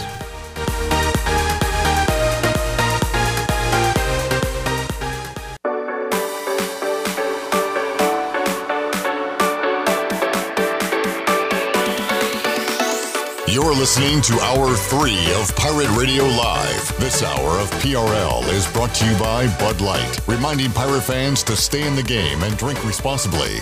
Bud Light, the official beer of the ECU Pirates, and proudly distributed by Carolina Eagle Distributing since 1989. Now, back to the show. Welcome back. Live well, move more, and hurt less with Kinetic Physical Therapy. If you're recovering from an injury, getting back into sports, dealing with everyday pain or fatigue, then Kinetic Physical Therapy can help you get back on track and live well. Kinetic has nationally certified therapists for physical, occupational, speech, and massage therapy, all in a state-of-the-art facility on Arlington Boulevard in Greenville. Visit kineticptgreenville.com for more information. Now let's head back into PRL. Here is Clip Rock. Back with you, Pirate Radio Live. During the break, Igo and I were talking about something that is unacceptable. That is Broncos football. The whole thing, Igo. That is something I truly will not accept. Blow it up. What is does John Elway still have a role? Because we picked on him a lot for not being able to get a quarterback. Didn't he kind of take a step back? Yeah, I don't think he's really. I'm sure he has some sort of role, but he's not really involved in the decision making. Yeah. They hired George Payton from the Vikings, and look, I'm not going to be mad at him for making the trade for Russell Wilson. I mean, everybody thought it was the right move. True. I wasn't a huge fan of the massive extension without seeing him play at all. And obviously, he's got egg on his face from the Hackett hire. That's been a disaster. That's been a disaster, and they're going to have to fire him after 1 year just to try to fix it. And they're stuck with Russell Wilson now. And now I will say this: like I don't know if it makes that big of a difference, but the whole offense has been injured basically the entire year. Like, they're down 4 starters. The only weapon they have is Cortland Sutton. Javonte Williams went out. Melvin Gordon kept fumbling. And Jerry Jeudy's been hurt. Tim Patrick tore his ACL in the preseason. So Sutton's been kind of up and down, right? He hasn't been a true. Yeah, he's been the only guy who's playing. So I mean, their number 2 receiver is Kendall Hinton, who is a former Wake Forest quarterback. So was he the guy that did he play quarterback for y'all? Yeah, exactly. So that's like Russell doesn't have much help, but still, when you're getting paid $250 million, like, the expectation is you can create something on your own. You mentioned Melvin Gordon. So ironic that Igo hated Melvin Gordon. Like, for years. You've been wanting to get rid of this guy forever. Dude, he became my least favorite Bronco of all time. But there was a tweet where, it was a joke. Right. Like, here we come, Super Bowl, when they signed Gordon. Freezing Cold Takes picked that up. We had that guy on the show. Yeah. He came out with a book. Now another Pirate Radio Live regular guest has been Freezing Cold Take today. Jeff Nadeau, Varsity Sports, for saying USA would not make it out of their group. So, the curse of the Pirate Radio regulars. At least, like, Jeff Nadeau was probably an actual hot take. Mine was more of, like, just acting funny. Like, I didn't think the Broncos would actually make this. You didn't think Melvin Gordon would put them over the top. But I was kind of excited when they signed him. And, yeah, he became my least favorite Bronco of all time just because he fumbled in every big moment. Everybody fumbles. You don't like that. It's unacceptable. But Melvin Gordon fumbled at the most inopportune times. I mean, it was insane, and it was either like... He loves a goal line fumble. Like fourth quarter fumbles. There was a Washington game that y'all ended up winning, and he fumbled while y'all were running out the clock. Yep. All we had to do was just basically take a knee, and he fumbled and lost it there. He fumbled 3 times, I think, and allowed the defense to return it for a touchdown. It was just bad, man. Habitual fumbler, Melvin Gordon. So you got Latavius Murray and who else? All right, enough Broncos. Sorry, that's it. You want to talk Commanders? I mean, I'm happy for the Commanders, man. It's a story I can get behind. Taylor Heineke, and they've I've always liked Ron Rivera, And I always love that every time he's about to get fired, they go on a massive winning streak. Every dang time. Now that you're excited again, they're going to lose 2 in a row to the Giants. And then all the crap you've been talking about the Giants is going to come back to bite you. That sounds about right. Have you seen the meme with Gordon Ramsay where it's like his reaction to a child burning a dish, and he's like hugging the girl, and he's like, "It's okay, darling." I don't think so. And then there's the one where on Hell's Kitchen it happens, and he's like, "You effing Muppet." I need to make that meme for Carson Wentz and Taylor Heineke, because we excuse his awful interceptions just because we like them. Just because it's Taylor Heineke. Yeah. Like, he throws a back-breaking second-half interception every week. This week he threw one that got overturned, so it didn't matter. But he does it every week, and it's okay, Taylor. You're keep doing your thing, man. It's fine. If Wentz does it, and I'm guilty of it. I hate Wentz. I feel like it's just because Wentz was like a highly touted. What was he, number 1 overall, right? Was he early. 1 or 2? I think he was number 2. And Heineke undrafted or very late draft pick. So yeah, I feel like those things. It's a different standard. Kind of stick with you throughout your career. Like, you're always referred to as a former first round pick. If you were picked in the first round, you always kind of carry that expectation with you. Whereas if you're like the underdog quarterback, that doesn't necessarily follow you unless you end up being Tom Brady. Yeah, Wentz was 2 behind a guy that I think I've crapped on too much. I've really come to respect this guy, Jared Goff. What do you think about Jared Goff? He's actually had a pretty good year for Detroit. Yes. I've got Amon-Ra St. Brown in fantasy. That dude, he's just legit. He's a player. And Detroit is fun to watch. Like, honestly, man, if there's a Detroit game, I will watch it, because they put up a lot of points and they're always in every game, and I'm a fan. Good call, Kenny. I agree. Those excuses you were talking about with Denver, unacceptable. He's not going to accept those excuses. All right, Pirate football. I got to admit that earlier in the show, a guy on Facebook says, and I quickly said, "Sir, you didn't hear rumors. You're just talking about options." He said, I heard a rumor that Keaton Mitchell might be transferring or going to the NFL. Like, dude, yeah, those are like his options he has. I gave out a little bit of VIP from Hoist the Colors, just that you had talked to some people within the program, and you said Keaton Mitchell very happy at East Carolina. Keaton Mitchell sat a few rows above us last night at the basketball game. Him and his teammates were into the game. Huge Ezra fans, by the way. I don't know if they have classes together, but they love some Ezra.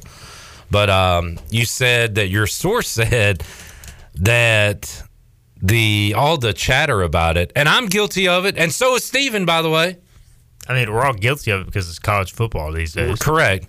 But that it's not helping, or I don't know. It's not productive, however you want to word it. But again, it's like the reality of the situation. The reality's there, but people talking about, hey, Keaton might transfer because he's too good for ECU. Like, that talk, the more you talk about it, the more it gets down to people, and the more, perception reality thing. Like, what is reality? So to me, like, everything I hear is Keaton loves ECU.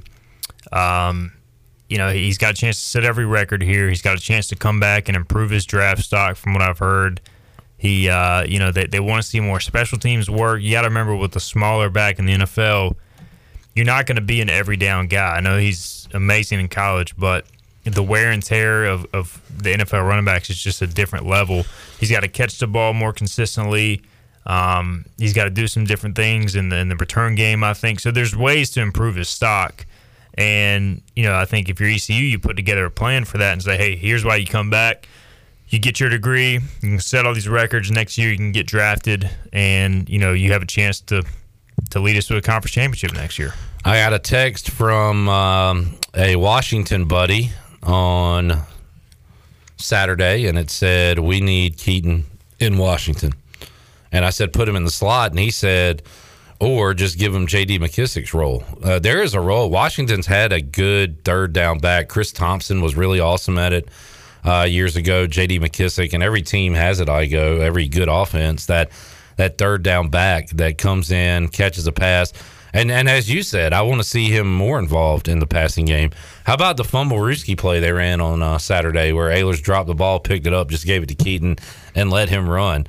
We were trying to give some credit to Donnie Kirkpatrick for running the football and giving it to Keaton Mitchell, but heck, a lot of and you credit the offensive line too, but a lot of those plays are just him outrunning guys. I mean, he just like if you go and the offensive line certainly deserves some credit because they've gotten a lot better.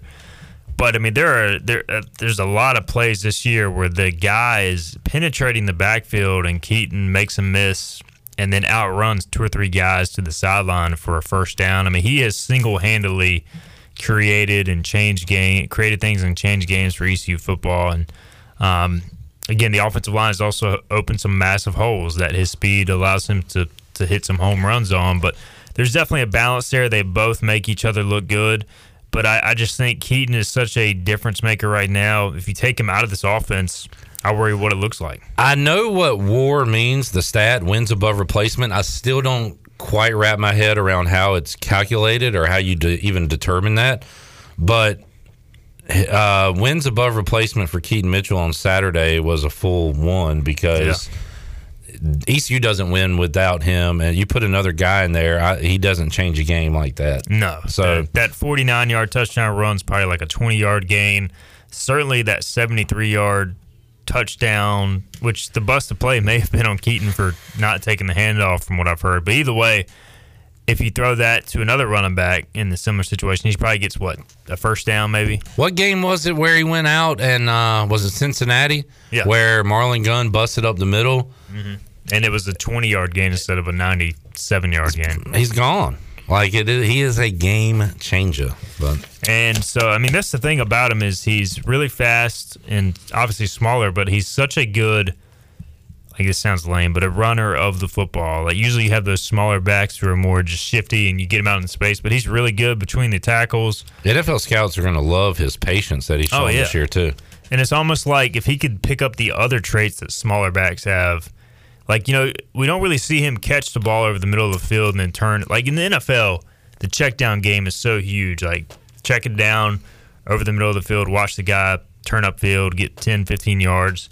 We don't really see that from Keaton Mitchell, and part of that is because that's not the offense ECU's running, but his receiving game is more swing pass, sideline to sideline. Like you're not going to really do that in the NFL. It's more pass pro, check down. Can you catch the ball over the middle of the field, take a hit, hold on to it, that sort of thing. So it is a different type of receiving game, and also the return game. If you have him on an NFL roster, you want to utilize his speed in every way, so you probably want to use him in the return game. Teams definitely want to see him improve in pass protection, but that's just more of a working out weight room thing than a technique, right, Igo? A little of both. Okay. I mean, look, he's never going to be an elite pass protector. I know he's put in a lot of work, but I mean, every year he works with a strength and conditioning coach through his early 20s. I mean, he should be able to get stronger or add more muscle mass. So, I mean, he could always improve, and a lot of it comes down to the will and technique, really. So, in terms of you're only going to improve your strength and size so much. So,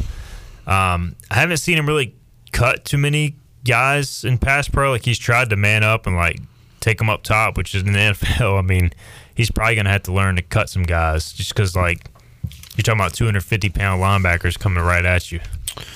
Stephen Igo, Hoist the Colors, joining us. Can you stay another segment? What time is it? Yeah, I'm good. All right. What time you got to go? 5:45. All right, cool. Shirley, let's open up the booty bag. Booty, booty, booty, booty, booty everywhere. Booty, booty, booty, booty, booty everywhere. All right, what do you want to give away today? How about, since it's Wednesday, a $15 gift card to AJ McMurphy's? All right. Trivia, Igo? I'll be there. Yeah, all right. 8 o'clock tonight, Stephen Igo. If you come to Sports Trivia at AJ's, you can ask one VIP question. And you got to pay $1.99. You got to pay $1.99, and Igo, will you answer the question? Yeah, I'll answer, I'll tell you what, $1.99, I'll answer one question. $3.99, I'll answer 2 questions, and $5.99, I'll answer any question. Any question, about life or anything? I meant as many questions as they want. Okay, all right. There you go. That's tonight. AJ's at 8 o'clock. All right. Giving that away. What number, Shirley? 12. Call 12. 317-1250. Back with more after this.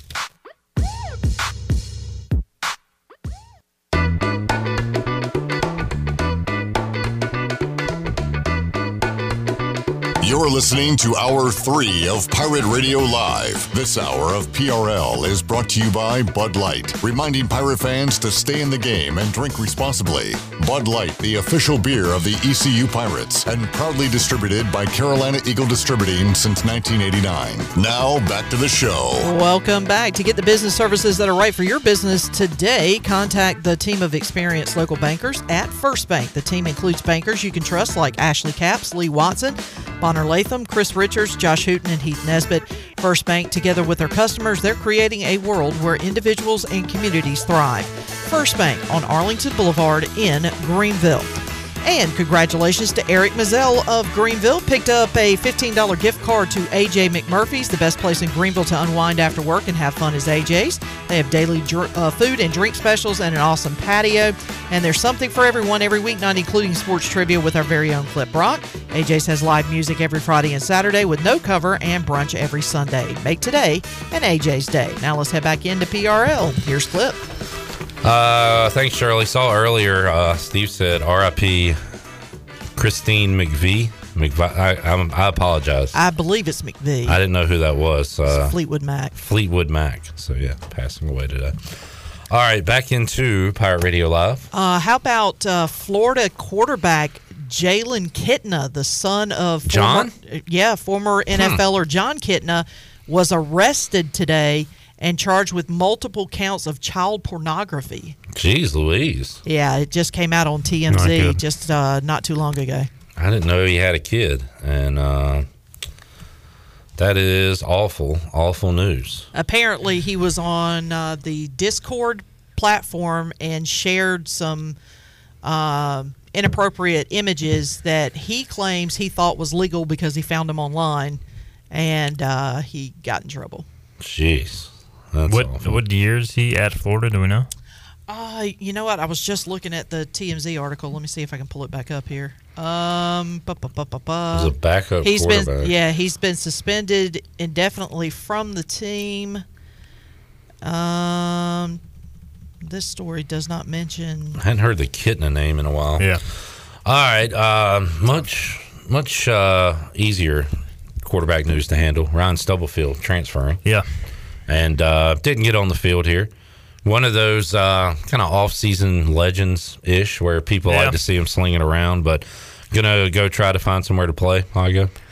Yeah, I mean, he's been here 3 years, been a good teammate, good guy, and just wants to play. Yep. So he's been third or fourth on the depth chart the last couple of years, so, you don't want to say it's not a surprise, but it's not a surprise. I mean, he's got the chance to go play, transfer, and all the luck to him in the world.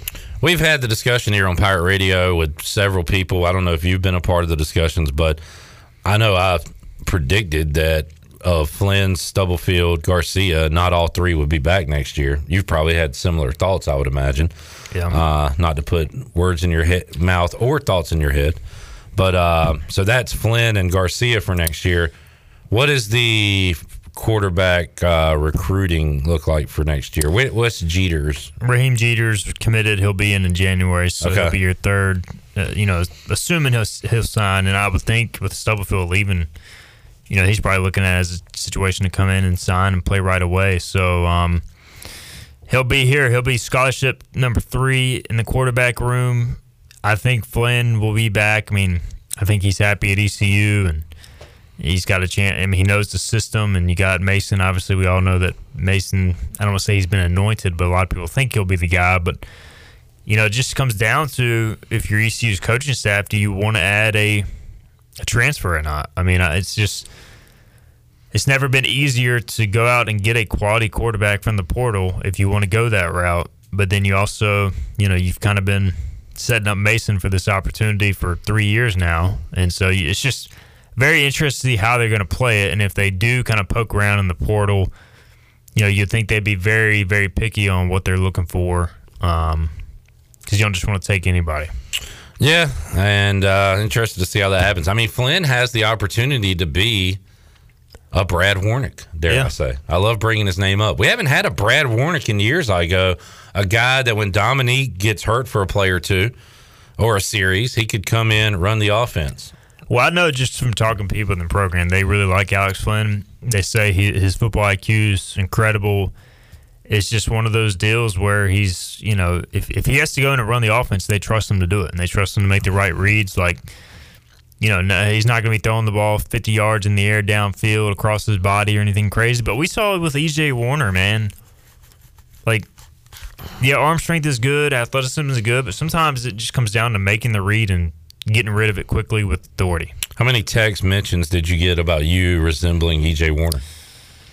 Text, 2, and then Twitter I had several. And I didn't see Weaver's tweet till like the fourth quarter, I think, or whenever I saw it in the second half, which it was pretty hilarious. Shirley you were calling him Baby Igo like from the first drive. Yeah, and the funny thing is that when I tweeted it out, I said, I might be late to the party, but has anybody noticed that this Warner kid looks like a Baby Igo? Because honestly, I don't always get on my Twitter and post stuff, so I didn't know if Clip, because usually Clip is the one that picks these things out quicker than anybody, and everybody was like, I thought the same thing, and I'm like, wait a minute, Clip hasn't noticed yet? So, next thing I know, everybody's calling him Baby Igo. Yeah, there was a good shot that Billy got where I don't see it too much facially, but like the hair, it looks like he could definitely be a relative. Right. Oh, yeah. And there was one side shot where he was like, that side shot. I was like, oh, yeah, he definitely looks like even when somebody says, like, you look like somebody, you're like, I don't really see it. But then I saw that picture. I was like, it kind of does look like me from that angle. And so it was hilarious. And I don't think we had a TV feed, or if we did, we actually did in the press box, so we didn't see any with him without his helmet. But Baby Igo, he was slicing and dicing out there. So I think Bailey was on the field. Well, Bailey was on the field. He was shaking hands with E.J. Warner after the game. He got really mad at me about that, by the way. Sorry, Bailey, for that. You tweeted it out? Yeah. Jeff Charles was press box. He said he was just looking at Ehlers during the throw. Where were you during the throw to Johnson? Were you press box? I was in press box, yeah. All right. So when he threw it, and the way he threw it, were you thinking, oh no, or did you see what he saw? Like, did you see Johnson? We're way up there, but like Jeff said, we're just watching Ehlers. But as soon as he cocked it back to throw it, I looked at Johnson, and he was wide open. Nobody was around him? Much more open than when the ball finally got there and came down. Like, it looks like a much more dangerous pass, which I guess it is at the end of the day, because that's where it landed. But I thought I was more scared of the decision more so than even when the camera finally found Johnson. Right. You could see that when Ehlers threw it, there was probably nobody around him. But anyway, I'm sorry. Go ahead. No, I was just saying, like, we've seen Ehlers, that's kind of who he is. Like, I feel like he's, in those moments, he wants to throw the ball more than run it. And I think that is probably partly due to the fact he's banged up. I mean, look, he's just not as effective as a runner as if you go back and you watch his freshman year, he was pretty explosive running the football. Now he's not that explosive to me. Remember when he first started playing, they wouldn't let him throw? All he did was run? Like, he would just get downhill, and that was his game. Now he's more of a pocket passer. Like, he has truly become a pocket passer. He's not really a threat to beat you on the ground unless he's in the red zone, because he's still got power, but he's not real quick in terms of like his first step. So it's just one of those things where he's mature as a quarterback. He can beat you pretty much anywhere in the pocket, and he's good on the run too. Like, if he gets on the run, especially if he's rolling to his throwing side, I mean, he's definitely scary. It didn't work against Navy. It did. Yeah, I mean, that one was just Temple. Like, if you go back and watch that Navy throw, there was a glance of the guy being open. I can't remember who he was trying to hit, maybe Jones, but threw it, more across the middle of the field, and I guess this one was back across the field too, but Jalen was pretty wide open. I go, what are the portal rules? When can you enter officially? When can you start taking guys out of officially? You can take guys out whenever you want to. You can enter December 5th, for all normal players. What's that, this weekend? Next Monday. But you've already seen several guys like Stubblefield. I will be entering. I will be entering the portal. Okay. So he cannot officially go into the portal, and players, or he cannot be contacted officially until Monday. But if you already have your degree or your coach is leaving or has been fired, then you can enter at any point. Okay. All right. How many, this is probably a complete crapshoot, but how many Pirates do you think enter this offseason? Do we hit double digits? The whole offseason? Yeah. Or like just in December? The whole offseason, I think you'll definitely see. All right, just December. December, 7. Between 5 and 10? Yeah. Okay. I mean, like you're going to have like Elijah Robinson today entered the portal. Been in the program 3 years, been kind of a backup special teams guy, has 1 year left, he wants to go play. Like, you're going to see a lot of those guys enter the portal.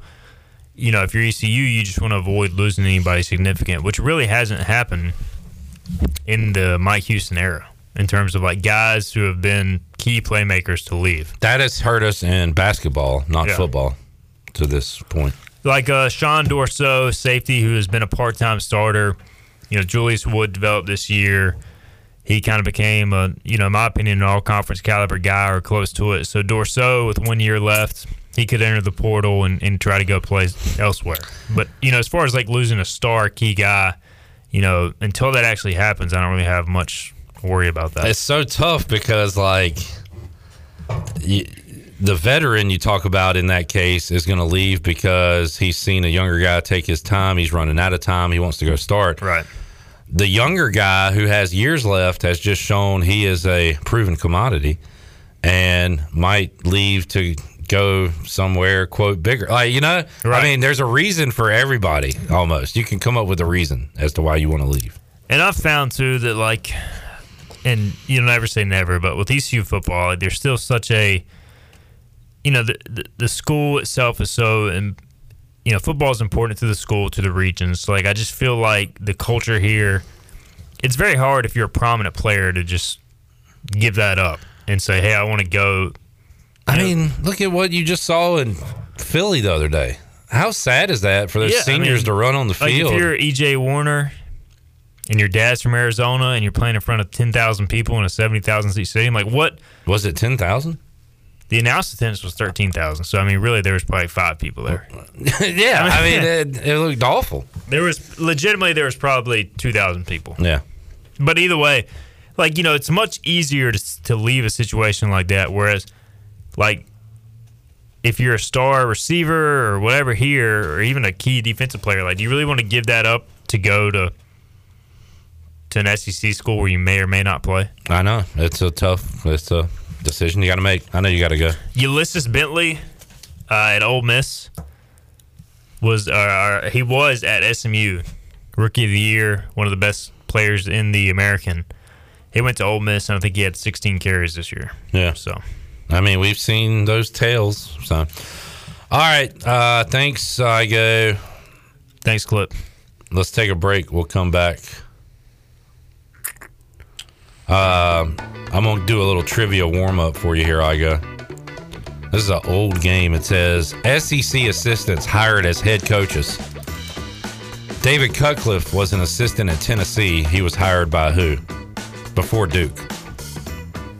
So what? Sorry, I was texting. Okay. Say it again. David Cutcliffe was an assistant at Tennessee. He was hired to be the head coach at where? Ole Miss. Correct.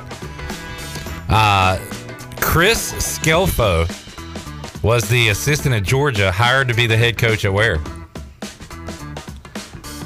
Not a lot of people should know this, but I feel like you should because of conference. Chris Scelfo. He was the head coach at this school. At this school. In the Conference USA. UAB? Tulane. Bob Stoops was at Florida, went to OU. Carl Franks at Florida went to be the head coach at? Carl Franks. That was before my time. Duke. He was a Dookie. All right, there you go. You got a lot of work to do.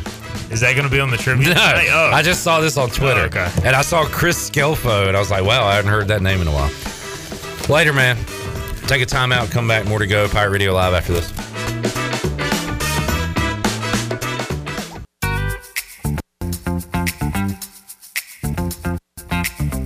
You're listening to Hour 3 of Pirate Radio Live. This hour of PRL is brought to you by Bud Light, reminding Pirate fans to stay in the game and drink responsibly. Bud Light, the official beer of the ECU Pirates, and proudly distributed by Carolina Eagle Distributing since 1989. Now, back to the show. Welcome back. It was a good day for the stock market. The Dow was up at 737 points, closed at 34,589. The NASDAQ was ahead 484 points at 11,468. S&P was up 122 points at 4,080. That's your Wells Fargo Advisors financial report. For a personal look into investing, call Wells Fargo Advisors today at 756-6900 in Greenville. Wells Fargo Advisors, LLC, member SIPC. Now let's head back into the show. Here's Cliff. Back with you, Pirate Radio Live. Just saw a tweet. John Hyslop. Never heard of him before, but I just followed him. He said, 10 hours ago, he said, can't wait to gamble today. Literally shaking. That's called dedication.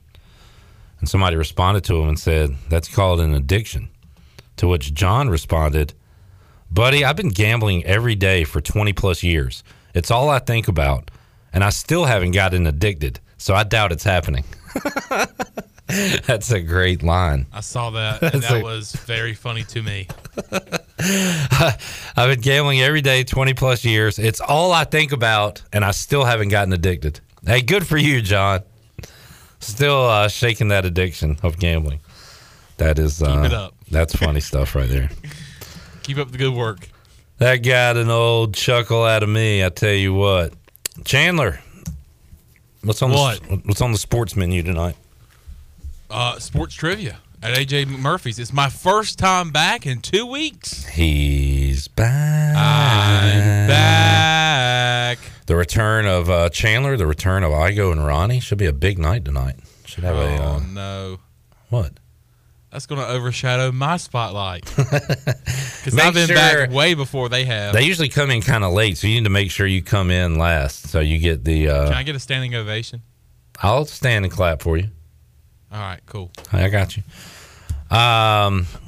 West Virginia is hiring a new athletics director. His last name is Baker. His first name is... Dusty. Wren.